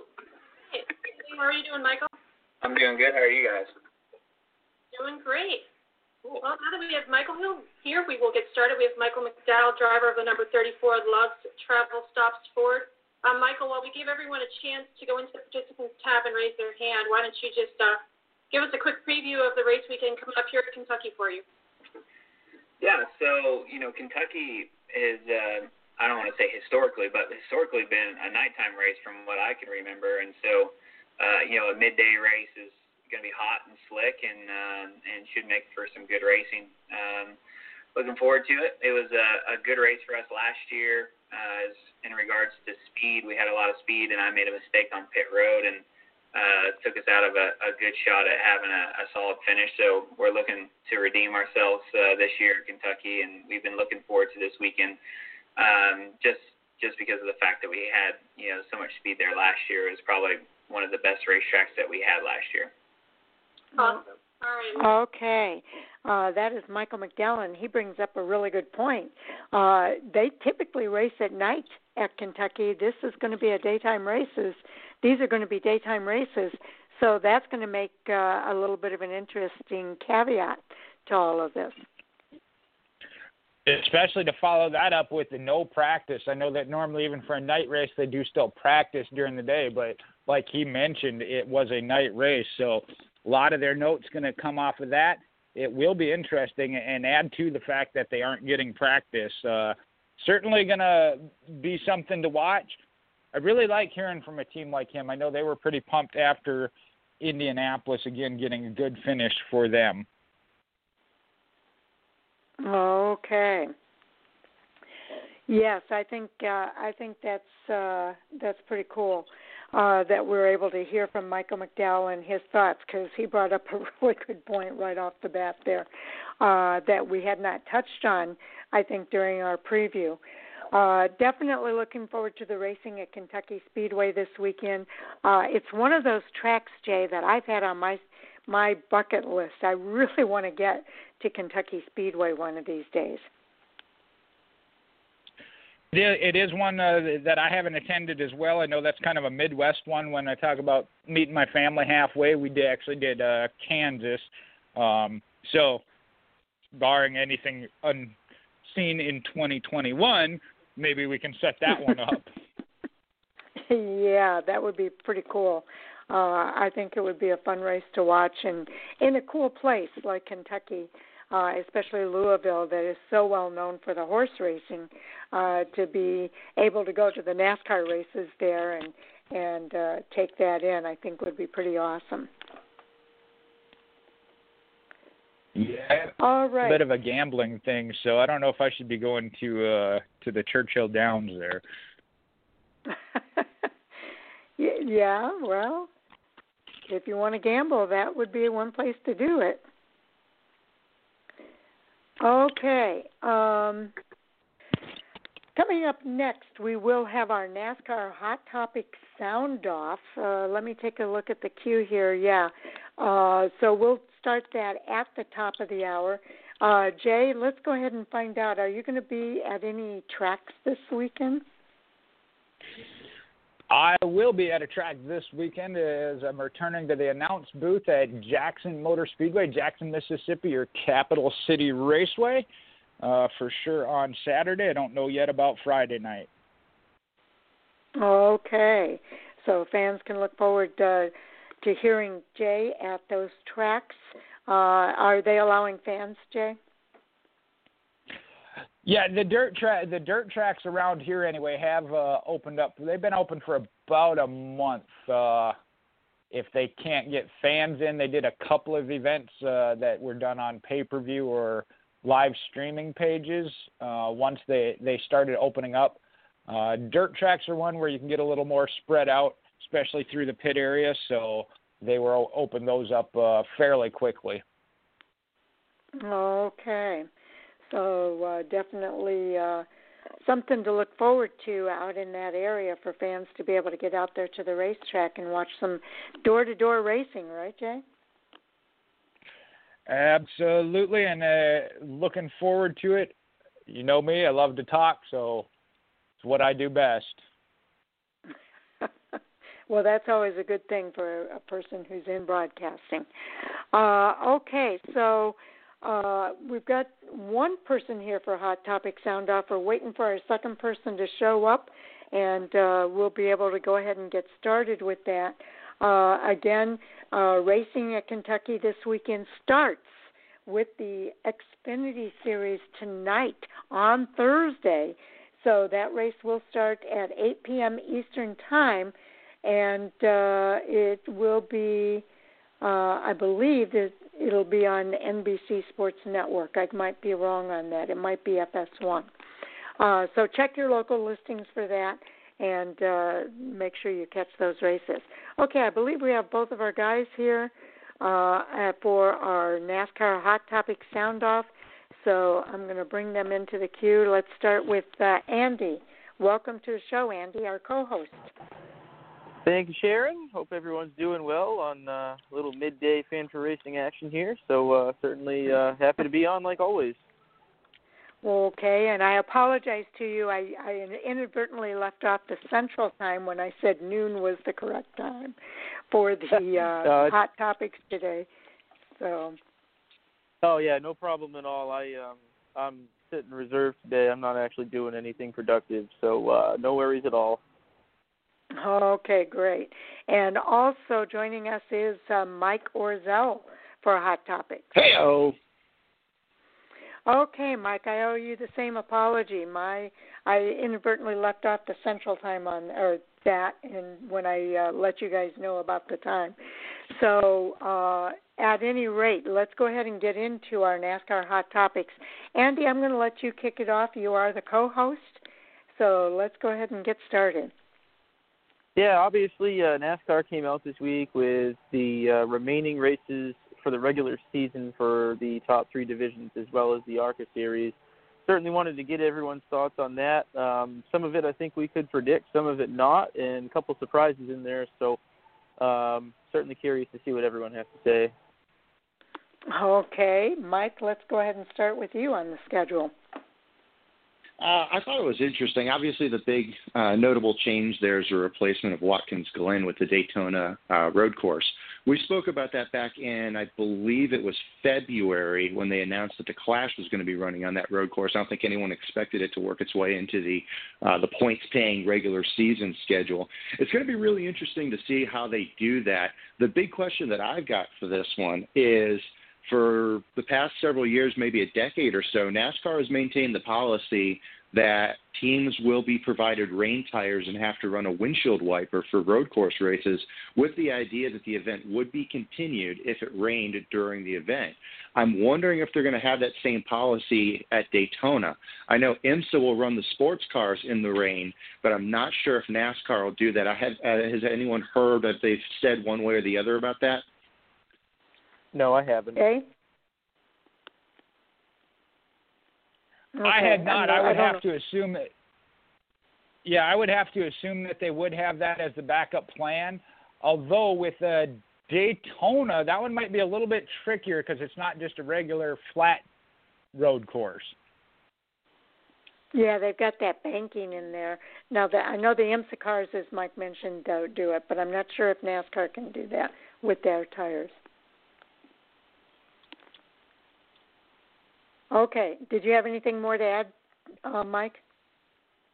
No, that's my piece on that one. Okay. Jay, your thoughts? Well, this is, as with everything else throughout this year, the change is obviously brought about, or the pandemic has brought about changes. There's things we like and some things we didn't expect we're seeing for the first time, so it's exciting. But I hate to see courses like Mid-Ohio, Canadian Tire Motorsports, Watkins Glen lose these races. That's really unfortunate. We'll have to see how that affects the future. But I do like some of the things that have come about because of it. The midweek racing, the doubleheader, some of the doubleheaders we've seen. This road course one is going to be huge. And we listened to the audio from Sharon, help me out. I can't remember his name now. For the road course? Yeah. Chip Wiley, there we go. I'm talking about that of it wasn't expected as far as being, like Mike said, a points race. So it'll be interesting to see how that goes, especially as a points race. But, again, these guys are the top drivers at the top level for a reason, so they'll make it work. Okay, Andy, that leads us back to you so we can hear your thoughts. Yeah, some bittersweet decisions had to be made here. And, to Jay's point, several races won't be run at their respective venues, such as Watkins Glen. I think the Xfinity Series won't go to Michigan. Canadian Tire Motorsport Park, that one's not a huge surprise. I think when you consider border crossings right now with the coronavirus going on, you had to figure that one probably wouldn't happen. But the big one that stood out to me, and I know Jay will feel the same way, was no truck race at Eldora. That one has always been a highlight the last several years of the season, and certainly not seeing that on the schedule is a huge disappointment. But I think that NASCAR ultimately, I'm not sure why they're not going there, but I think a lot of it, has to do with, where can they get, a certain number of races in particular venues. I'm sure TV comes into play. Honestly, really don't know why they made the decisions they did with some of these, but you hate to see venues lose their races, but nonetheless, they came up with a interesting schedule. I mean, to see, doubleheader action at Dover, not really a surprise there, combining both the spring and the summer weekends. Same with Michigan. Obviously, a lot of races going on at Michigan to kind of combine both the spring and the summer weekends. Nice to see the Xfinity Series going to Road America. Wasn't sure that would happen, so that's kind of cool. And, obviously hate to see Watkins Glen not run this year. Certainly that's always a highlight of the season as well. If it, I think, put on some of the better road course races we've seen in recent times. But nonetheless, the intrigue of the unknown, the Daytona road course, I think, is going to I think it's going to be rather interesting, especially when you consider that it's not just the Cup Series. We're going to see the ARCA Series, Xfinity, the trucks, and the Cup cars there. So I have a feeling that at least two of those four races are going to be providing for some conversation, and I don't necessarily mean that in a good way. I think that some of these races could be a real mess, so it's going to be interesting.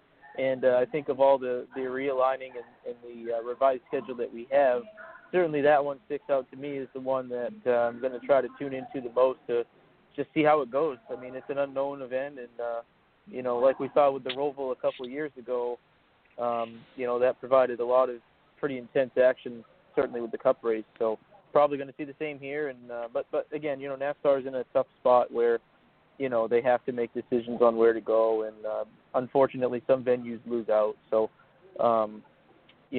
unfortunate for sure for some, but I think that they've done their best to try to combine some spring and fall events and try to get in as much as this as they could.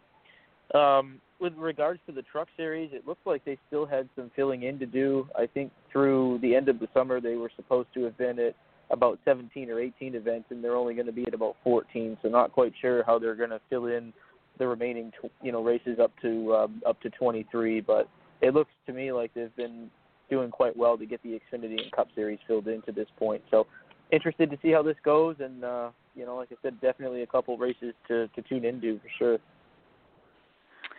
Okay, they ought to be feeling pretty good about going back to Dover again. For some racing. If they didn't win the first time, that gives them another chance to go after a victory.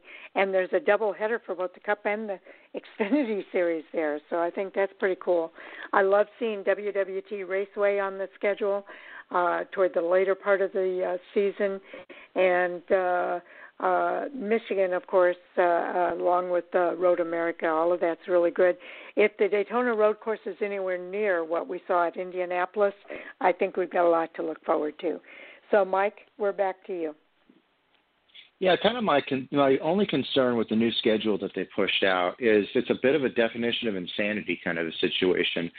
There's not, correct me if I'm wrong, there's not a single Cup race that starts prior to 3 p.m. Eastern.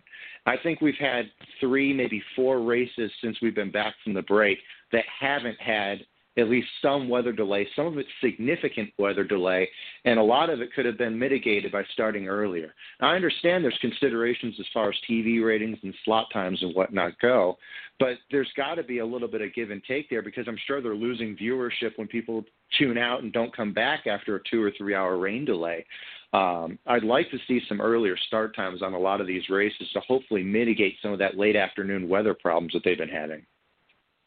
Well, some of that might be a little impossible when they've got an earlier race already scheduled in those cases.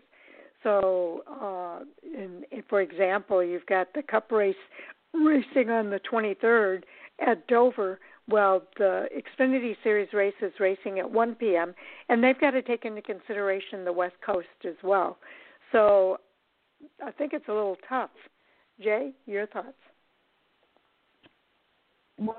Up on that, I think it's kind of twofold. I know that some fans want to tune in and watch the race and then have something to do in the afternoon, whereas there are some, though, that whatever they have going on, whether it be church or whatever in the morning, of the primetime aspect to it, that they're catching it, the primetime audience, which, and I don't work in the TV industry, I don't know the numbers that go with that, but I think there has been some increase there because it tracks into primetime. So I think that's kind of a wash, if you will. One thing Andy mentioned there, unfortunately, you're right, I'm a little disappointed about Eldora, but I kind of expected that based off of Tony Stewart, that track and some dirt track stuff there. I think that state is pretty restricted. The one thing I really don't like that isn't capable, we saw Watkins Glen have to be scrubbed. They were able to replace it with another road course, albeit a road course within another track such as Daytona. There isn't another dirt track available to host a Cup or a Truck Series. Right. I know that ARCA runs on a couple, but I don't think any of them are equipped to handle the Truck Series.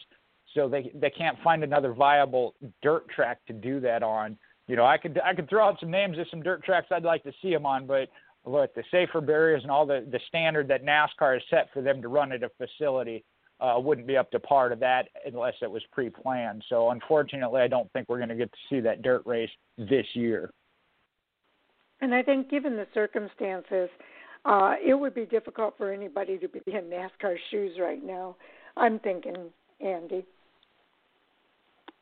Yeah, it is. Obviously, you know, some tough decisions have to be made, and unfortunately it will affect negatively some venues, whereas other venues will, you know, be able to get all the races in that they had hoped to. And you know, to your point, Sharon, it seems like, and to Mike's point as well, it seems like the Cup Series may have been penalized on their start times, but, you know, kind of looking through the schedule here, you know, in many of those cases there are races being run earlier in the day. And I think that is, you know, some of the problem and maybe why we've seen weather delays more magnified this year. It's certainly since the return, is because they've been trying to compress so much, you know, in a 2-day weekend that, you know, by running races earlier in the day, it kind of puts, you know, the races later in the day into the position of being prone to thunderstorms and weather delays.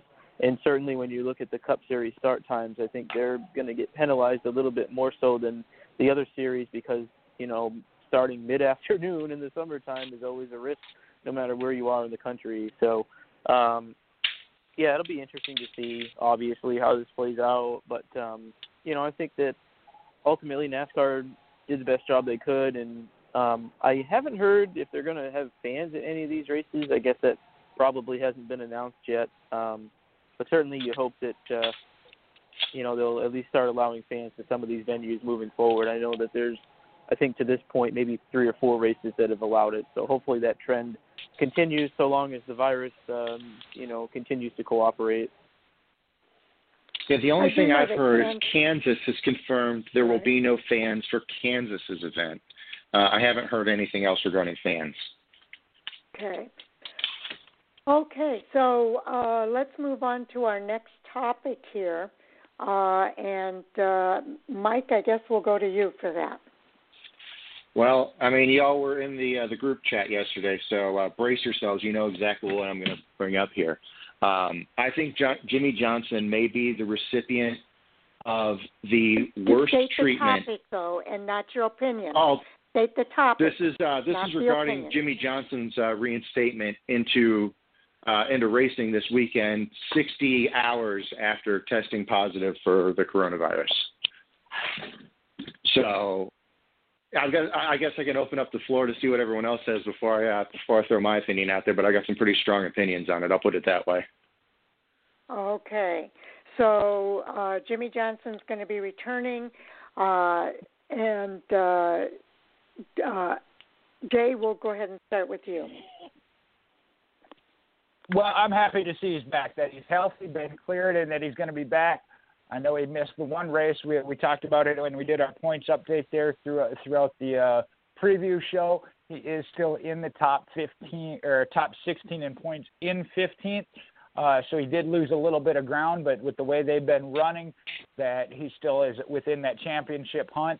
And we'll see how he does get back on track. But I was just happy to see that he is healthy and cleared back to return. Okay, Andy. Yeah, I mean, I guess first and foremost, glad he's coming back. I didn't expect that it would be that quick. I thought that he would be forced to miss at least, 2 weekends. So glad he's doing okay, and, glad he's coming back. Obviously we did talk about this a little bit yesterday. Don't take any thunder away from Mike. I know Mike's been gearing up for this. I certainly won't. I certainly won't. But it's kind of a tough spot here. I think if I'm not mistaken, Johnson, I believe, went to the sanctioning body with the confirmed test, and I think with that information, they had to make a decision to not allow him to race. Could they have maybe queried it and asked for a second test just to be certain? They probably could have done that, and I know that's certainly something that, we kind of talked about a little bit. But I think that, unfortunately, with it being COVID-19 and living in the day and age where, there's a lot of uncertainty around it, I think NASCAR took the information that was provided by Johnson and made a pretty quick decision to keep him away from the racetrack, and obviously done, out of the interest of the safety of his team and other competitors and everyone else associated with the sport. So kind of a tough decision. I mean, I don't necessarily want to say that NASCAR, made a huge mistake. I mean, especially considering it's the coronavirus. Could they have maybe queried it and tried to get a second test to be absolutely certain? That's probably something they could have done for sure. But at the same time, they took the information provided, by Johnson to them, and they made a decision. And, I don't necessarily – I really think that Johnson's going to be okay. I don't think he's in a horrible spot here. I certainly think that he has a chance to go out there and get a win and get himself into the playoffs. I mean, they've been running fairly decent this year at times, and and I believe he also will have the waiver, in which even if he's not in the top 16, I think that he'll still get in as long as he wins a race. So there's still a good chance for him to recover and salvage, the rest of the season. So, like I said, I think ultimately just, kind of a difficult spot for NASCAR to be in to say yes or no, because if they don't take the information lightly and they allow him to race and he in fact was positive when maybe they thought he wasn't, and a bunch of people get sick, then it really turns into a big mess, So it's unfortunately this pandemic, is an extremely sensitive situation in terms of, how to deal with it. And, I think NASCAR made a decision that ultimately was they took the safe route, which I don't necessarily disagree with. I think the only thing that, and we can always talk after the fact about what they should and shouldn't have done, but I think after the fact, the only thing I would figure is could just make it absolutely certain that he had the virus. Maybe a secondary test would have been the right way to go. But, at the end of the day, I feel like they did what they had to do. And, ultimately I think Johnson and his team will be okay moving forward. And, hopefully he'll have a good rest of the year. Okay, Mike. It's your soapbox time. I think Jimmy Johnson is possibly the recipient of the biggest disservice in the history of NASCAR with this. He had one positive test result from a test that has, I'm not sure what kind of test that he got, but everything that I've found, because I did a little bit digging on this, anywhere from a 15 to 25, and in some cases a 50% inaccuracy rate, depending on the type of test that is administered and how it's administered. And to take him out of competition just based on that one singular test result was, without any kind of verification, was an incredible disservice. We talked about he's still in the top 15 in points, top 16 in points. Yes, he is still playoff eligible, but it took him out of the top 12. So now, instead of starting in position 1 through 12 this weekend in Kentucky, the 48 is going to start 20th. That's a huge disadvantage for that team because of this. And, go back to, obviously Jimmy never showed any symptoms. So it calls the entire protocol into question at this point, because if we're saying that, well, he was asymptomatic, so just because he was cleared in 3 days after he tested positive, it probably just means he had it longer. Well, that calls the entire protocol into question of we're screening these people at the track who are coming in and trying to limit the ability of the virus to get into the gate. That calls the whole protocol into question. Or the alternative solution to that one is it now discourages other drivers from seeking testing until they are symptomatic, because they know that one single positive test, whether it's verified or not, will immediately exclude them from competition. So that is why I see this being a massive negative for the sport, not just for Jimmy Johnson, but in the sport in general. Jay. I completely disagree with that. We've seen that you can have the virus and not be symptomatic. With what NASCAR has been doing of the screening they do, which is testing for the symptoms, unless you indicate some type of symptom, or in this case, come forward and say that you have a test that shows positive. I don't see how you can do anything but react as NASCAR did. And I don't feel that's going to discourage other drivers. Again, they have that integrity. They don't want to put others at harm, to include their teammates. I mean, that's why we've gone through the quarantine that we've gone through. We've heard drivers, crew chiefs, all of them talk about how they would like to be at the shop with their crew. When they do their crew debriefs, they're doing it via Zoom or different means to prevent that close contact for that reason. And one thing I look at is NASCAR, again, has been the forefront in establishing not only the sport returning, but fans returning. They're going to do everything protocol-wise to ensure that as that front leader, they're doing it correctly and setting an example. So I don't see how you can say you think that they should have let him come in like that. The other thing I would say is, even if it is a 100% positive test, showing back up clear on Monday and Tuesday when he took the follow-up tests of negative virus, and I don't think you can put a date on it, but if it runs its course in 2 weeks, how do we know he didn't get tested positive at the end of that 2 weeks? So to say that the Mondays and Tuesdays tests of negative show that he shouldn't have didn't really have it back on Friday is also invalid to me. Okay, Jay, Mike, Andy, if I can kind of interject here as well. I have some real strong feelings about this too. And Mike, you've misplaced all of your anger and your frustration and your points. Let's go to the history and the facts of what happened here. What happened is that Jimmy Johnson's wife was diagnosed with COVID-19. As a result of that, everyone that she comes in contact with has to be tested. So Jimmy Johnson was tested. He tested positive. Those tests can be taken within 24 hours. Jimmy Johnson, he could have taken another test within 24 hours, but that would have been up to him to make that decision. Jimmy Johnson informed NASCAR that he took a test, was tested positive for COVID-19. It's not up to them to confirm that. It's up to Jimmy Johnson to confirm that.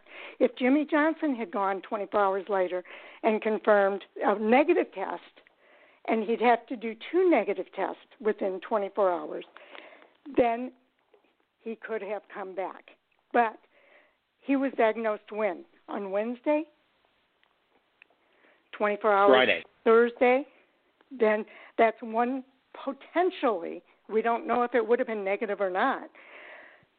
That's Thursday. Friday, a second one may have given him, but again, we don't know that he would have tested negative in 2 consecutive times.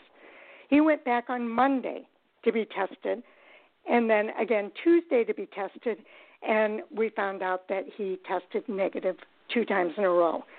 NASCAR is acting on the information that they were given. They were given that information by Jimmy Johnson. So the only thing they can do, if a driver informs him, NASCAR, that they are confirmed positive COVID-19, NASCAR has to respond to that for the safety of all the others at the track. And in fact, a couple of his team members had to be quarantined as a result of that. And I don't think they were road members, though, but they were part of his crew. So it's, in my mind, it's totally misplaced criticism of NASCAR, because NASCAR was responding to the information that they were given by Jimmy Johnson. So I don't see where NASCAR is at fault here.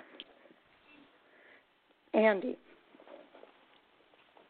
Yeah, and like I said, I think that they had to make a decision, and because of the fact that it's the coronavirus, it's you have to do something to make sure that other people in the garage aren't infected, and and this goes back to what I originally said. They took his information, and they made a decision based on that, and we can Monday morning quarterback it, like I said, maybe they could have done a second test, but at the same time, that would have been up to Jimmy Johnson to do that.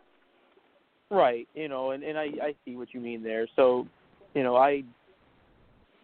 that's the thing with the sanctioning body is they're put in the position of making difficult decisions all the time. And, when someone comes to you with a positive test, I mean, I guess at the end of the day, if I'm going to just make one simple statement about it, I don't think what they did was wrong. I think that they made a safe decision, and, like I said, Jimmy's going to be okay. I don't think his season's destroyed. I think that, first and foremost, he's healthy, which is awesome, and I know there was a lot of concern, about his own children getting sick, which thankfully they didn't. So he's healthy. He's coming back. He's got the chance to go win races, make the playoffs, and have a good end of the year, and that's what matters most, So, but at the end of the day, what it really comes down to is, did NASCAR make a terrible decision? No, they didn't. So, and I know, Sharon, we're coming up to 1:30, so I'm sure you want to get in there and say what you need to do with it. But no, that's all I really had to counter. Yeah, no problem. That's all I had to counter with is I don't think the decision was bad. That's really what it comes down to. Okay. We are coming up to the 2-hour mark of our show today. And what that means is that we will go off the air, but we do continue recording the rest of the conversation. So if you're listening to the podcast, it's going to be pretty seamless for you in this case, because you'll be able to listen straight through and hear the overtime conversation that takes place after we go off the air while the recording is still going. So with that, I don't think there's too much more to say, because this is a podcast, so it's really going to be pretty seamless for most listeners. Okay, so has everybody had a chance to speak twice? Mike, any follow-up? Yeah, I'm kind of sticking by my position here. I understand your points, and please don't interpret anything I say as I'm unhappy that Jimmy Johnson didn't have the coronavirus. That's absolutely not what I'm saying at all. My concern is NASCAR has come back on this premise that they have this protocol in place in order to detect cases of this virus and prevent it from entering the racetrack. Everything according to the CDC says the virus has approximately a 14-day incubation period followed by 3 to 5 weeks worth of active infection. So if we back that up, assuming that Jimmy got healthy sometime this past weekend, Jimmy had, if he was actually positive for the virus, even asymptomatic, he has had this infection for the previous 3 to 5 weeks, not counting even the incubation period. That means that he entered the racetrack at Pocono, and he entered the racetrack at previous events through the NASCAR protocol and was not detected. Or we're back to the case where a singular positive result, regardless of whether it's detected and reported by NASCAR or by the driver themselves, is now going to exclude a driver for competition. Jimmy Johnson doesn't really have a whole lot to prove. He's in his retirement season, whatnot. But say Timmy Hill tests positive for this virus, one singular test. It's going to kind of discourage him from reporting that until he is absolutely sure, because he knows it's going to take him out of the car. And that is something that a driver like Timmy Hill or somebody who's struggling to make a name for themselves in the sport, missing one single race is a lot bigger to a guy like that than it is to a guy like Jimmy Johnson. So I can see it would have a chilling effect on self-reporting as well. NASCAR did nothing wrong, and you're blaming NASCAR for something that they did not do wrong. And it was up to Jimmy Johnson to get that test, that second test. It was not up to NASCAR to make sure that that happens. They are checking temperatures of every driver before they come in to the track. They're doing that for all of the personnel that come into the track, every single one of them. Jimmy Johnson was asymptomatic. So he may be one of those people that was carrying the virus that did not, no one else is tested positive, but he may have been carrying the virus and was asymptomatic of it. So because of the protocols that they have in place, he has very limited contact. He does not go to the garage where the crew is. He goes from his trailer directly to the car. He gets into the car after the race. He gets out of the car. He may talk to a reporter. But then he's going to go right back to his hauler or right back to his plane or his helicopter or whatever. And he's going to take off and go back home. So I don't see, again, where the protocol, the process that NASCAR has in place is done anything wrong. I think they've done the best they can with the situation as it stands. And I think it's a lot of alarm over something that is outside of their control. So that's where I stand, and I stand very firmly on that point. Jay or Andy, do you have any follow-up? Yeah, I got two follow-up points. We haven't heard anything from Hendrick Motorsports, Rick Hendrick, or Jimmy Johnson saying that they feel they were wronged and shouldn't have been prevented from racing. And I think that they, again, by self-identifying when he did find out about it, sets that example of have the integrity. If other drivers have it and try and hide it, in the long run, that's going to come down bad on them for not having that integrity. The second thing is even if the NASCAR were to up their protocol and test every person that's going to come into a track, then by your argument, you're going to say that's not valid because tests are 50% invalid. So even if they do a specific COVID-19 test, you're saying that the tests are invalid. So what is it you would like them to do? Okay. Andy? I don't have any follow-up. No, okay. I'm good Mike? on this one. I think, you guys can go ahead. Yeah, it's a tough position. And there's got to be some sort of integrity to the process. You're right. Integrity on the self-reporting side, but also integrity in, from a certain perspective, it looks like there's a lot of theater going on. Mike, we're doing temperature. Integrity lacking? Mike, where is the integrity lacking? I'm not saying the integrity is lacking. I'm saying that I am agreeing with Jay that there needs to be integrity in the process. So by encouraging drivers to come forward with positive test results, the first step should be, okay, let's verify, not let's get you out of the car. I think that's where the improvement really needs to be. Isn't that up to the driver, whether he wants to verify or not? If the driver is reporting that they have COVID-19 and it's in their best interest to, if they want to make sure that they have or don't have COVID-19, wouldn't you go have a second test? Wouldn't you do that? Possible. If they're, that's up to the driver if they want to get a second test. Of course you would, Mike. That is up to the driver. It is not up to NASCAR. No, it is not up to NASCAR. If I find out that I have COVID-19, I'm going to go get a second test within 24 hours. I think where it comes down to NASCAR having some stake in it is if NASCAR is saying you can't be on the property, you can't participate in the race. They should. Then they have a stake in that. as they should. If somebody comes to them and tells them that they have COVID-19, it is NASCAR's responsibility to protect the other members at that track. And so they have a responsibility to not allow that person on the track. That is the CCD protocol given to them, that if someone reports COVID-19, they are not allowed to come onto those premises. That is not NASCAR, that is CCD. So NASCAR did nothing wrong here. And I'm really a little bit frustrated with NASCAR taking the blame for things that are not their responsibility. And this is one of those examples. So I got a question for Mike. If FedEx, if you were to self-identify and say you tested positive and FedEx said, okay, you can't come to work, would you not be the one to go get that second test and verify whether or not you are or not? Or do you feel that's FedEx's problem, that they should let you go to work until they verify it?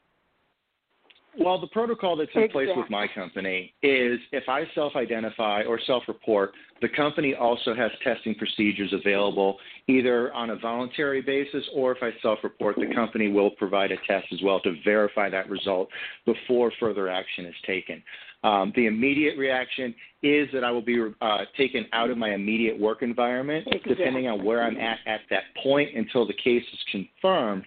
However, it's still the company has a shared responsibility in the verification and handling of that, and it's not a knee-jerk reaction based on a singular data point. Mike. You're absolutely sure that is the FedEx protocol. Sharon, hold on. He just answered his own question. You said that they would, to start with, they would immediately, as soon as possible, take you out of the work environment. That is what NASCAR did. They took him out of the environment. It's for the purpose of verification. It's not, and it's also a different environment.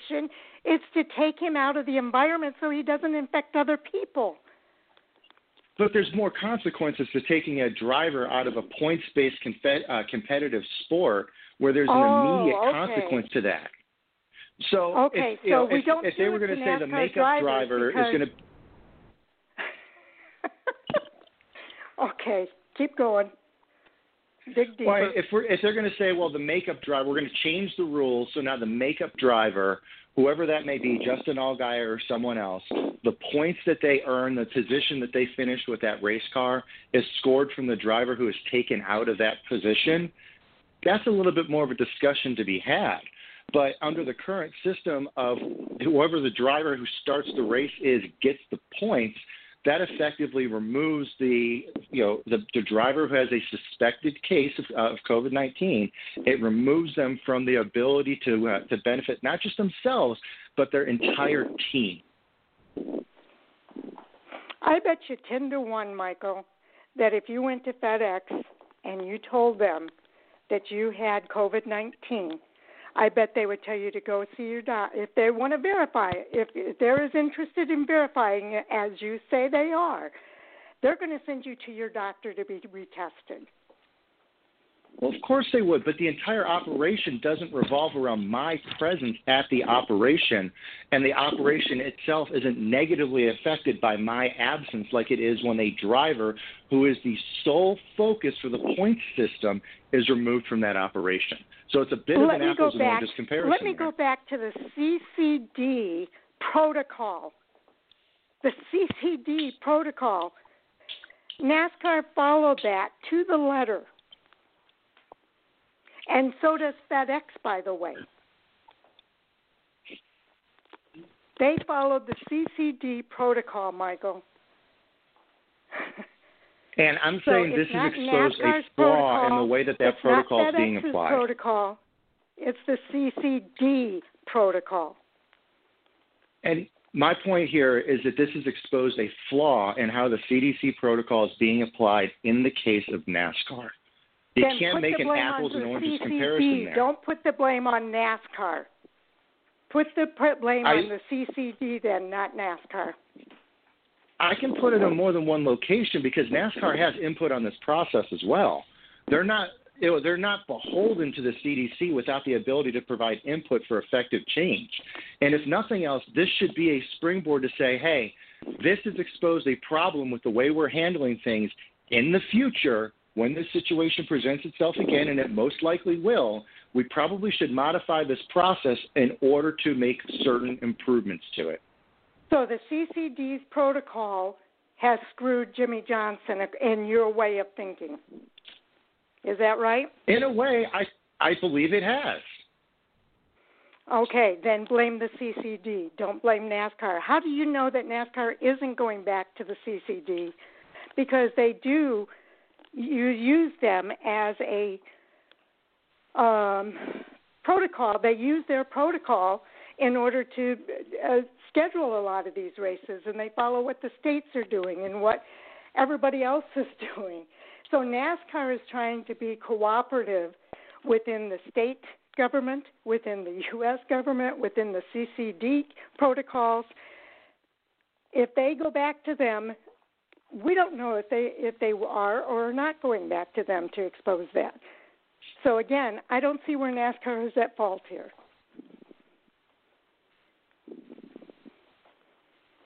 Well, I guess we're probably just going to end up having to disagree on this one then. I'm not saying NASCAR is entirely at fault, but I also am not saying that they're completely blameless in the situation. You said that NASCAR completely and just horrifically wronged Jimmy Johnson, and I strongly disagree with that. I'm not going to speak for everybody else, but I strongly disagree with that. It's different than the concussion protocol. No matter how it comes about, if there is a question of a driver having a concussion, they're coming out of the car. And to get cleared, whether it's the driver's responsibility, NASCAR's, doesn't matter. Until they are cleared, they're not getting back in that car. And a team is going to back that decision by having them come forward and say so and hold that spot for them and not have an issue with it. In this case, that clearance wasn't given until Monday or Tuesday. And like I said, Hendrick Motorsports, Jimmy Johnson, none of them have complained about it and said they were wronged. Why is it you feel they were wronged? And in addition to that, Hendrick Motorsports could have required Jimmy Johnson to go back and have a secondary test, and they didn't. So why isn't Hendrick Motorsports at fault? Well, first to address Jay's point regarding the concussion protocol, again, it has to be a confirmed diagnosis of a concussion. It's not just a single swab test that says yes or no, you've got a concussion. It's an examination that involves, depending on what specifically the injury is, it's going to involve potentially CAT scans or some other form of diagnosis beyond just a cotton swab test. So it's a much more involved confirmation process. I agree with the concussion protocol in that when a driver does have a confirmed concussion, they shouldn't be allowed to race for their own safety. But again, it's the matter of confirmation before that step is taken. With regard to Hendrick Motorsports and anyone else speaking out in protest to this, NASCAR has shown a long history of being pretty heavy-handed whenever somebody comes out in criticism of whatever they do. So I don't put a whole lot of stock in. I'm not just talking about in this case. Remember back 4 or 5 years ago when Tony Stewart criticized the lug nut rule, they fined Tony Stewart $50,000, and then 3 weeks later they changed the policy. And COVID-19, Mike. Huge difference. That was just one example of NASCAR penalizing somebody for criticizing the sanctioning body. Do you think it would have been deemed a criticism if Hendrick Motorsports had said, we'd like to take a secondary test just to confirm? Do you think that would have been deemed as criticism, Mike? I think it would have been deemed as criticism if they said that we disagree with NASCAR barring our driver until there's confirmation of this case. I absolutely think that would have been taken as criticism. Well, somebody who has no people skills whatsoever would probably approach it that way. Anyone with people skills would have said, we would like to just confirm that Jimmy Johnson has COVID-19, so we'd like a secondary test before you take him out of the car. We'd like to take a secondary test. Do you think NASCAR would have been insulted or hurt by that? I don't know. I can't speak for NASCAR. What I do know is just because somebody hasn't spoke up and said something about it, I'm not privy to the personal opinions of these people. I've got my personal opinion. Maybe I'm right, maybe I'm wrong, but I'm glad to state it. But I'm also not beholden to I don't have a NASCAR license. I buy tickets when I go to the races, so I don't have to worry about angering the sanctioning body and being penalized by them. So you really don't know what goes on behind the scenes at NASCAR. Is that correct? No. I mean, like I said, I'm a fan of racing. I'm a spectator, and I enjoy watching it and thinking about the business. You really don't know what goes on behind the scenes with NASCAR. You don't know if they've gone to the CDC with their concerns. You don't know if Hendrick Motorsports approached them and said that we'd like to take a second test, and maybe, in fact, that second test was taken. You don't know any of that, right? You're right. What I do know is the very public perception here, so or at least what it looks like from this perspective. Based on stuff that you don't know. Well, I'm looking at the public-facing image of NASCAR right now, and that public-facing image that's presented to everyone shows that either A, NASCAR missed a case of COVID-19 for several weeks, or B, NASCAR barred the greatest active driver from driving based on one singular test that very likely was a false positive. Those are two you know how many complaints I've heard? How many complaints have I heard? You know how many complaints I've heard about this same concern? Probably mine. One. Yours and yours alone. One. I've heard nothing from Jimmy Johnson. I've heard nothing from Hendrick Motorsports. I've heard nothing from NASCAR to say maybe we should change our protocol, or maybe the CDC should change their protocol. I've heard one person make that complaint. One. So I think it's a little bit unfounded, and that's my point. Okay. I mean, I see your point. But, like I said, I still maintain mine, and we're going to have to disagree on it. Okay. Any other thoughts here from anyone else? Nope. I think my popcorn needs more butter. Here's the thing. You can't come out and make claims like that and not have substantiated facts to back it up. And to be the only person to come out with that complaint tells me a lot.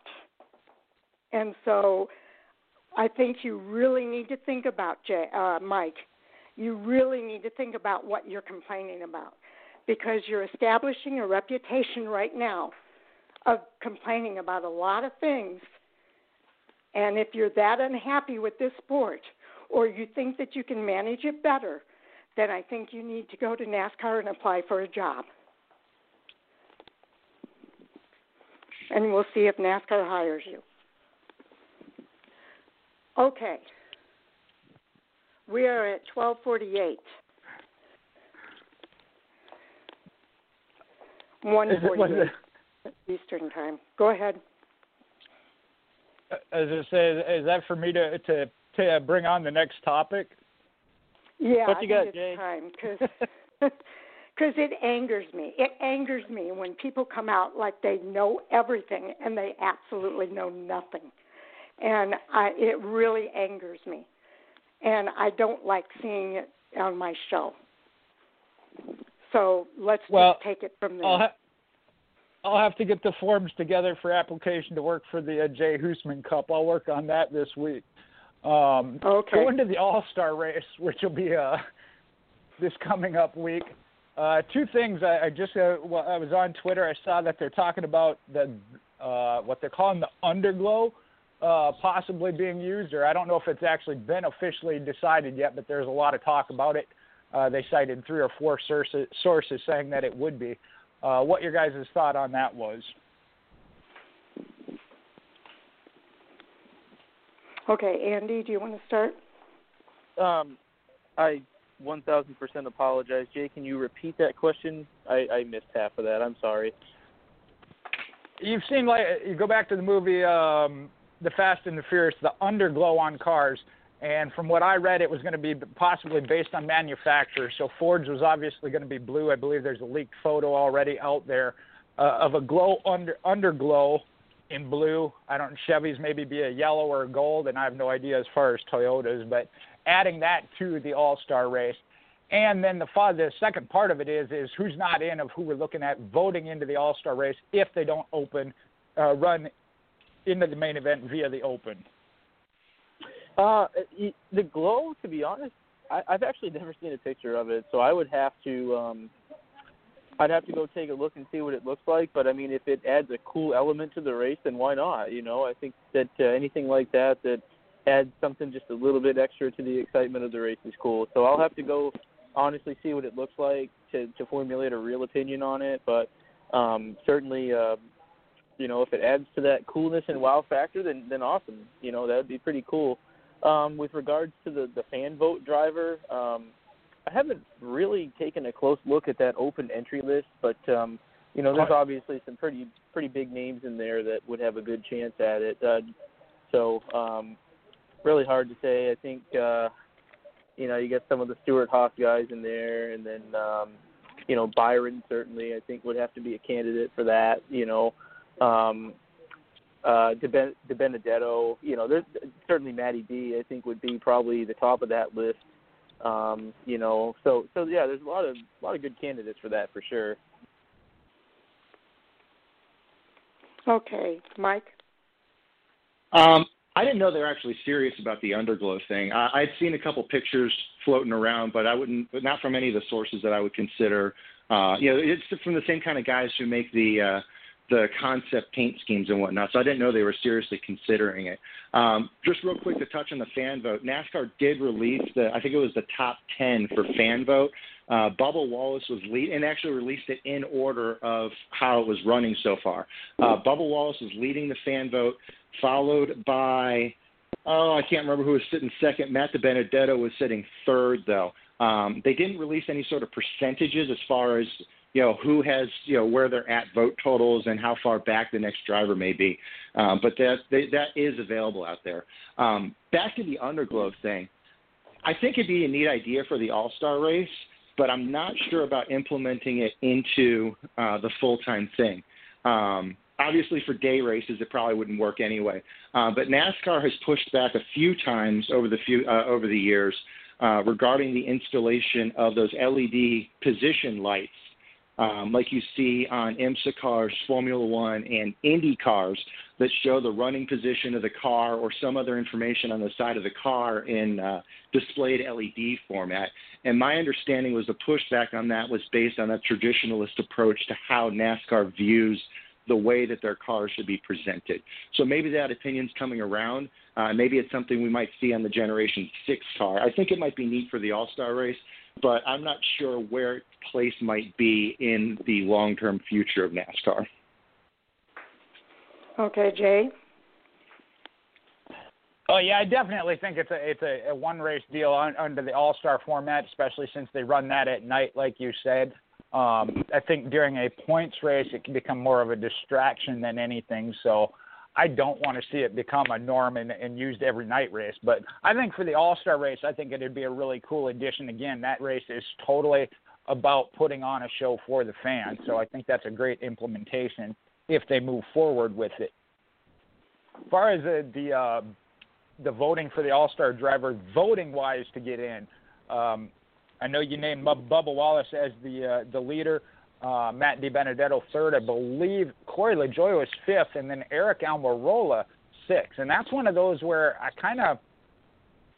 we've seen it in the past of it's not always the best driver that's the fan favorite, but if they don't race their way in, I think fans should look more at who's deserving to get in than who they just want in. And that's where I look at Matt DiBenedetto and Eric Almirola, to me, are the top two as far as that, which I think they will race their way in. And since Andy didn't jump in there, I believe Clint Boyer might be the one that's in second position.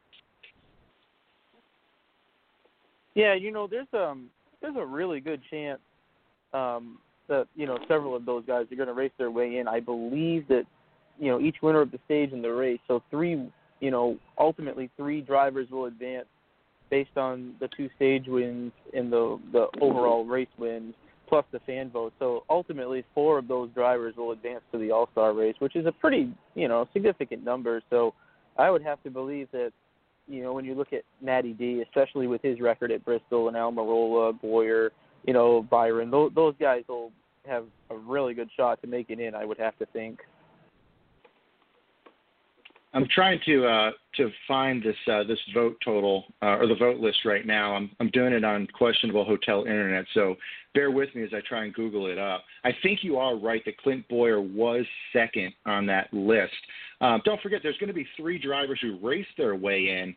So potentially, if the top 3 fan vote drivers win each of the 3 different segments of the Open, then you could have the 4th place or even further on back in the fan vote be eligible to be voted into the All-Star race from there.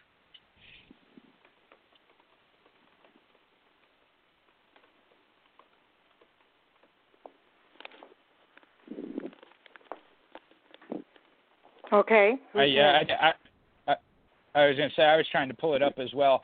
And that I do see that when you're talking about the racing, barring anything crazy, but it is Bristol now as well, not just the mile and a half at Charlotte. So Bristol's going to add that layer of possibility of wreckage getting to the final finish. But I do think, as Andy pointed out, Clint Boyer, Almirola, Matt DiBenedetto, probably your top ones to race their way in. And that is also, though, a good track for Bubba Wallace. So we'll have to see how they line up to start with.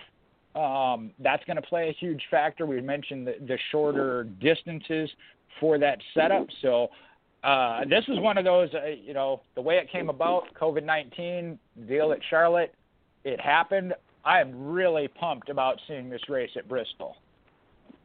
Yeah, I am too, Jay. I think this is going to be a really fun one for sure.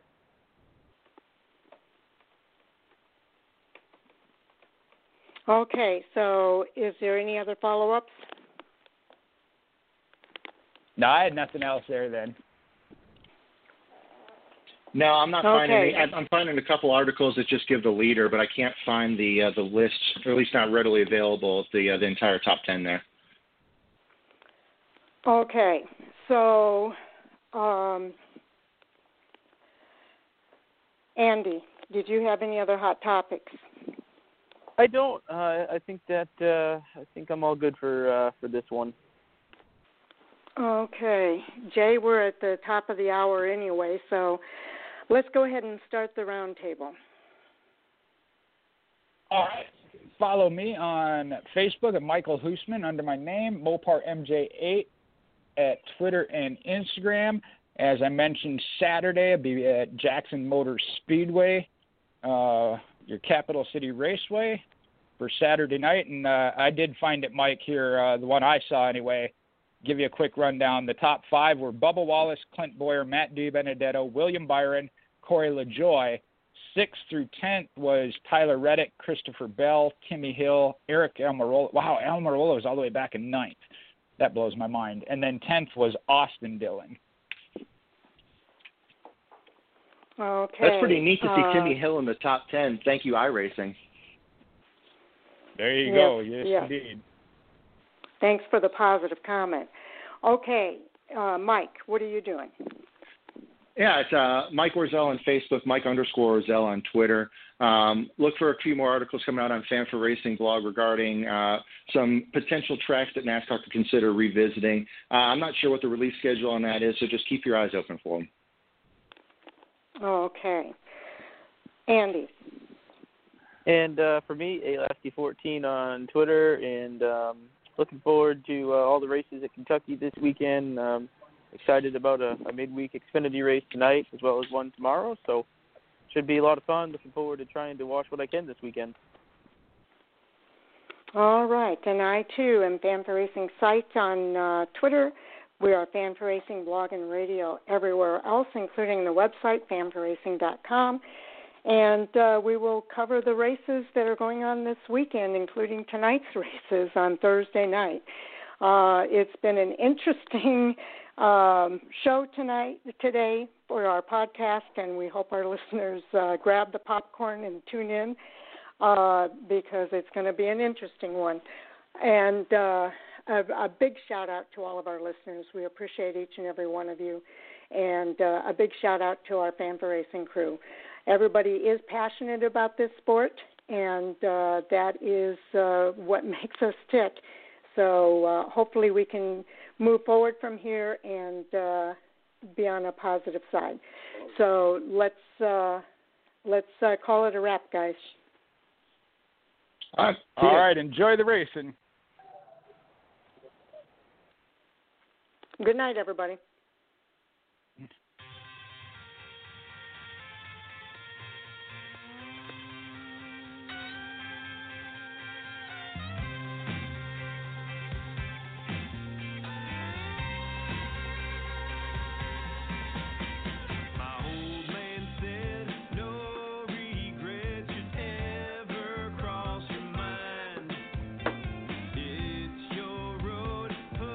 Hello, it is Ryan, and we could all use an extra bright spot in our day, couldn't we? Just to make up for things like sitting in traffic, doing the dishes, counting your steps, all the mundane stuff. That is why I'm such a big fan of Chumba Casino. Chumba Casino has all your favorite social casino-style games that you can play for free anytime, anywhere with daily bonuses. That should brighten your day a little. Actually, a lot. So sign up now at ChumbaCasino.com. That's ChumbaCasino.com. No purchase necessary. VGW Group. Void where prohibited by law. See terms and conditions. 18+.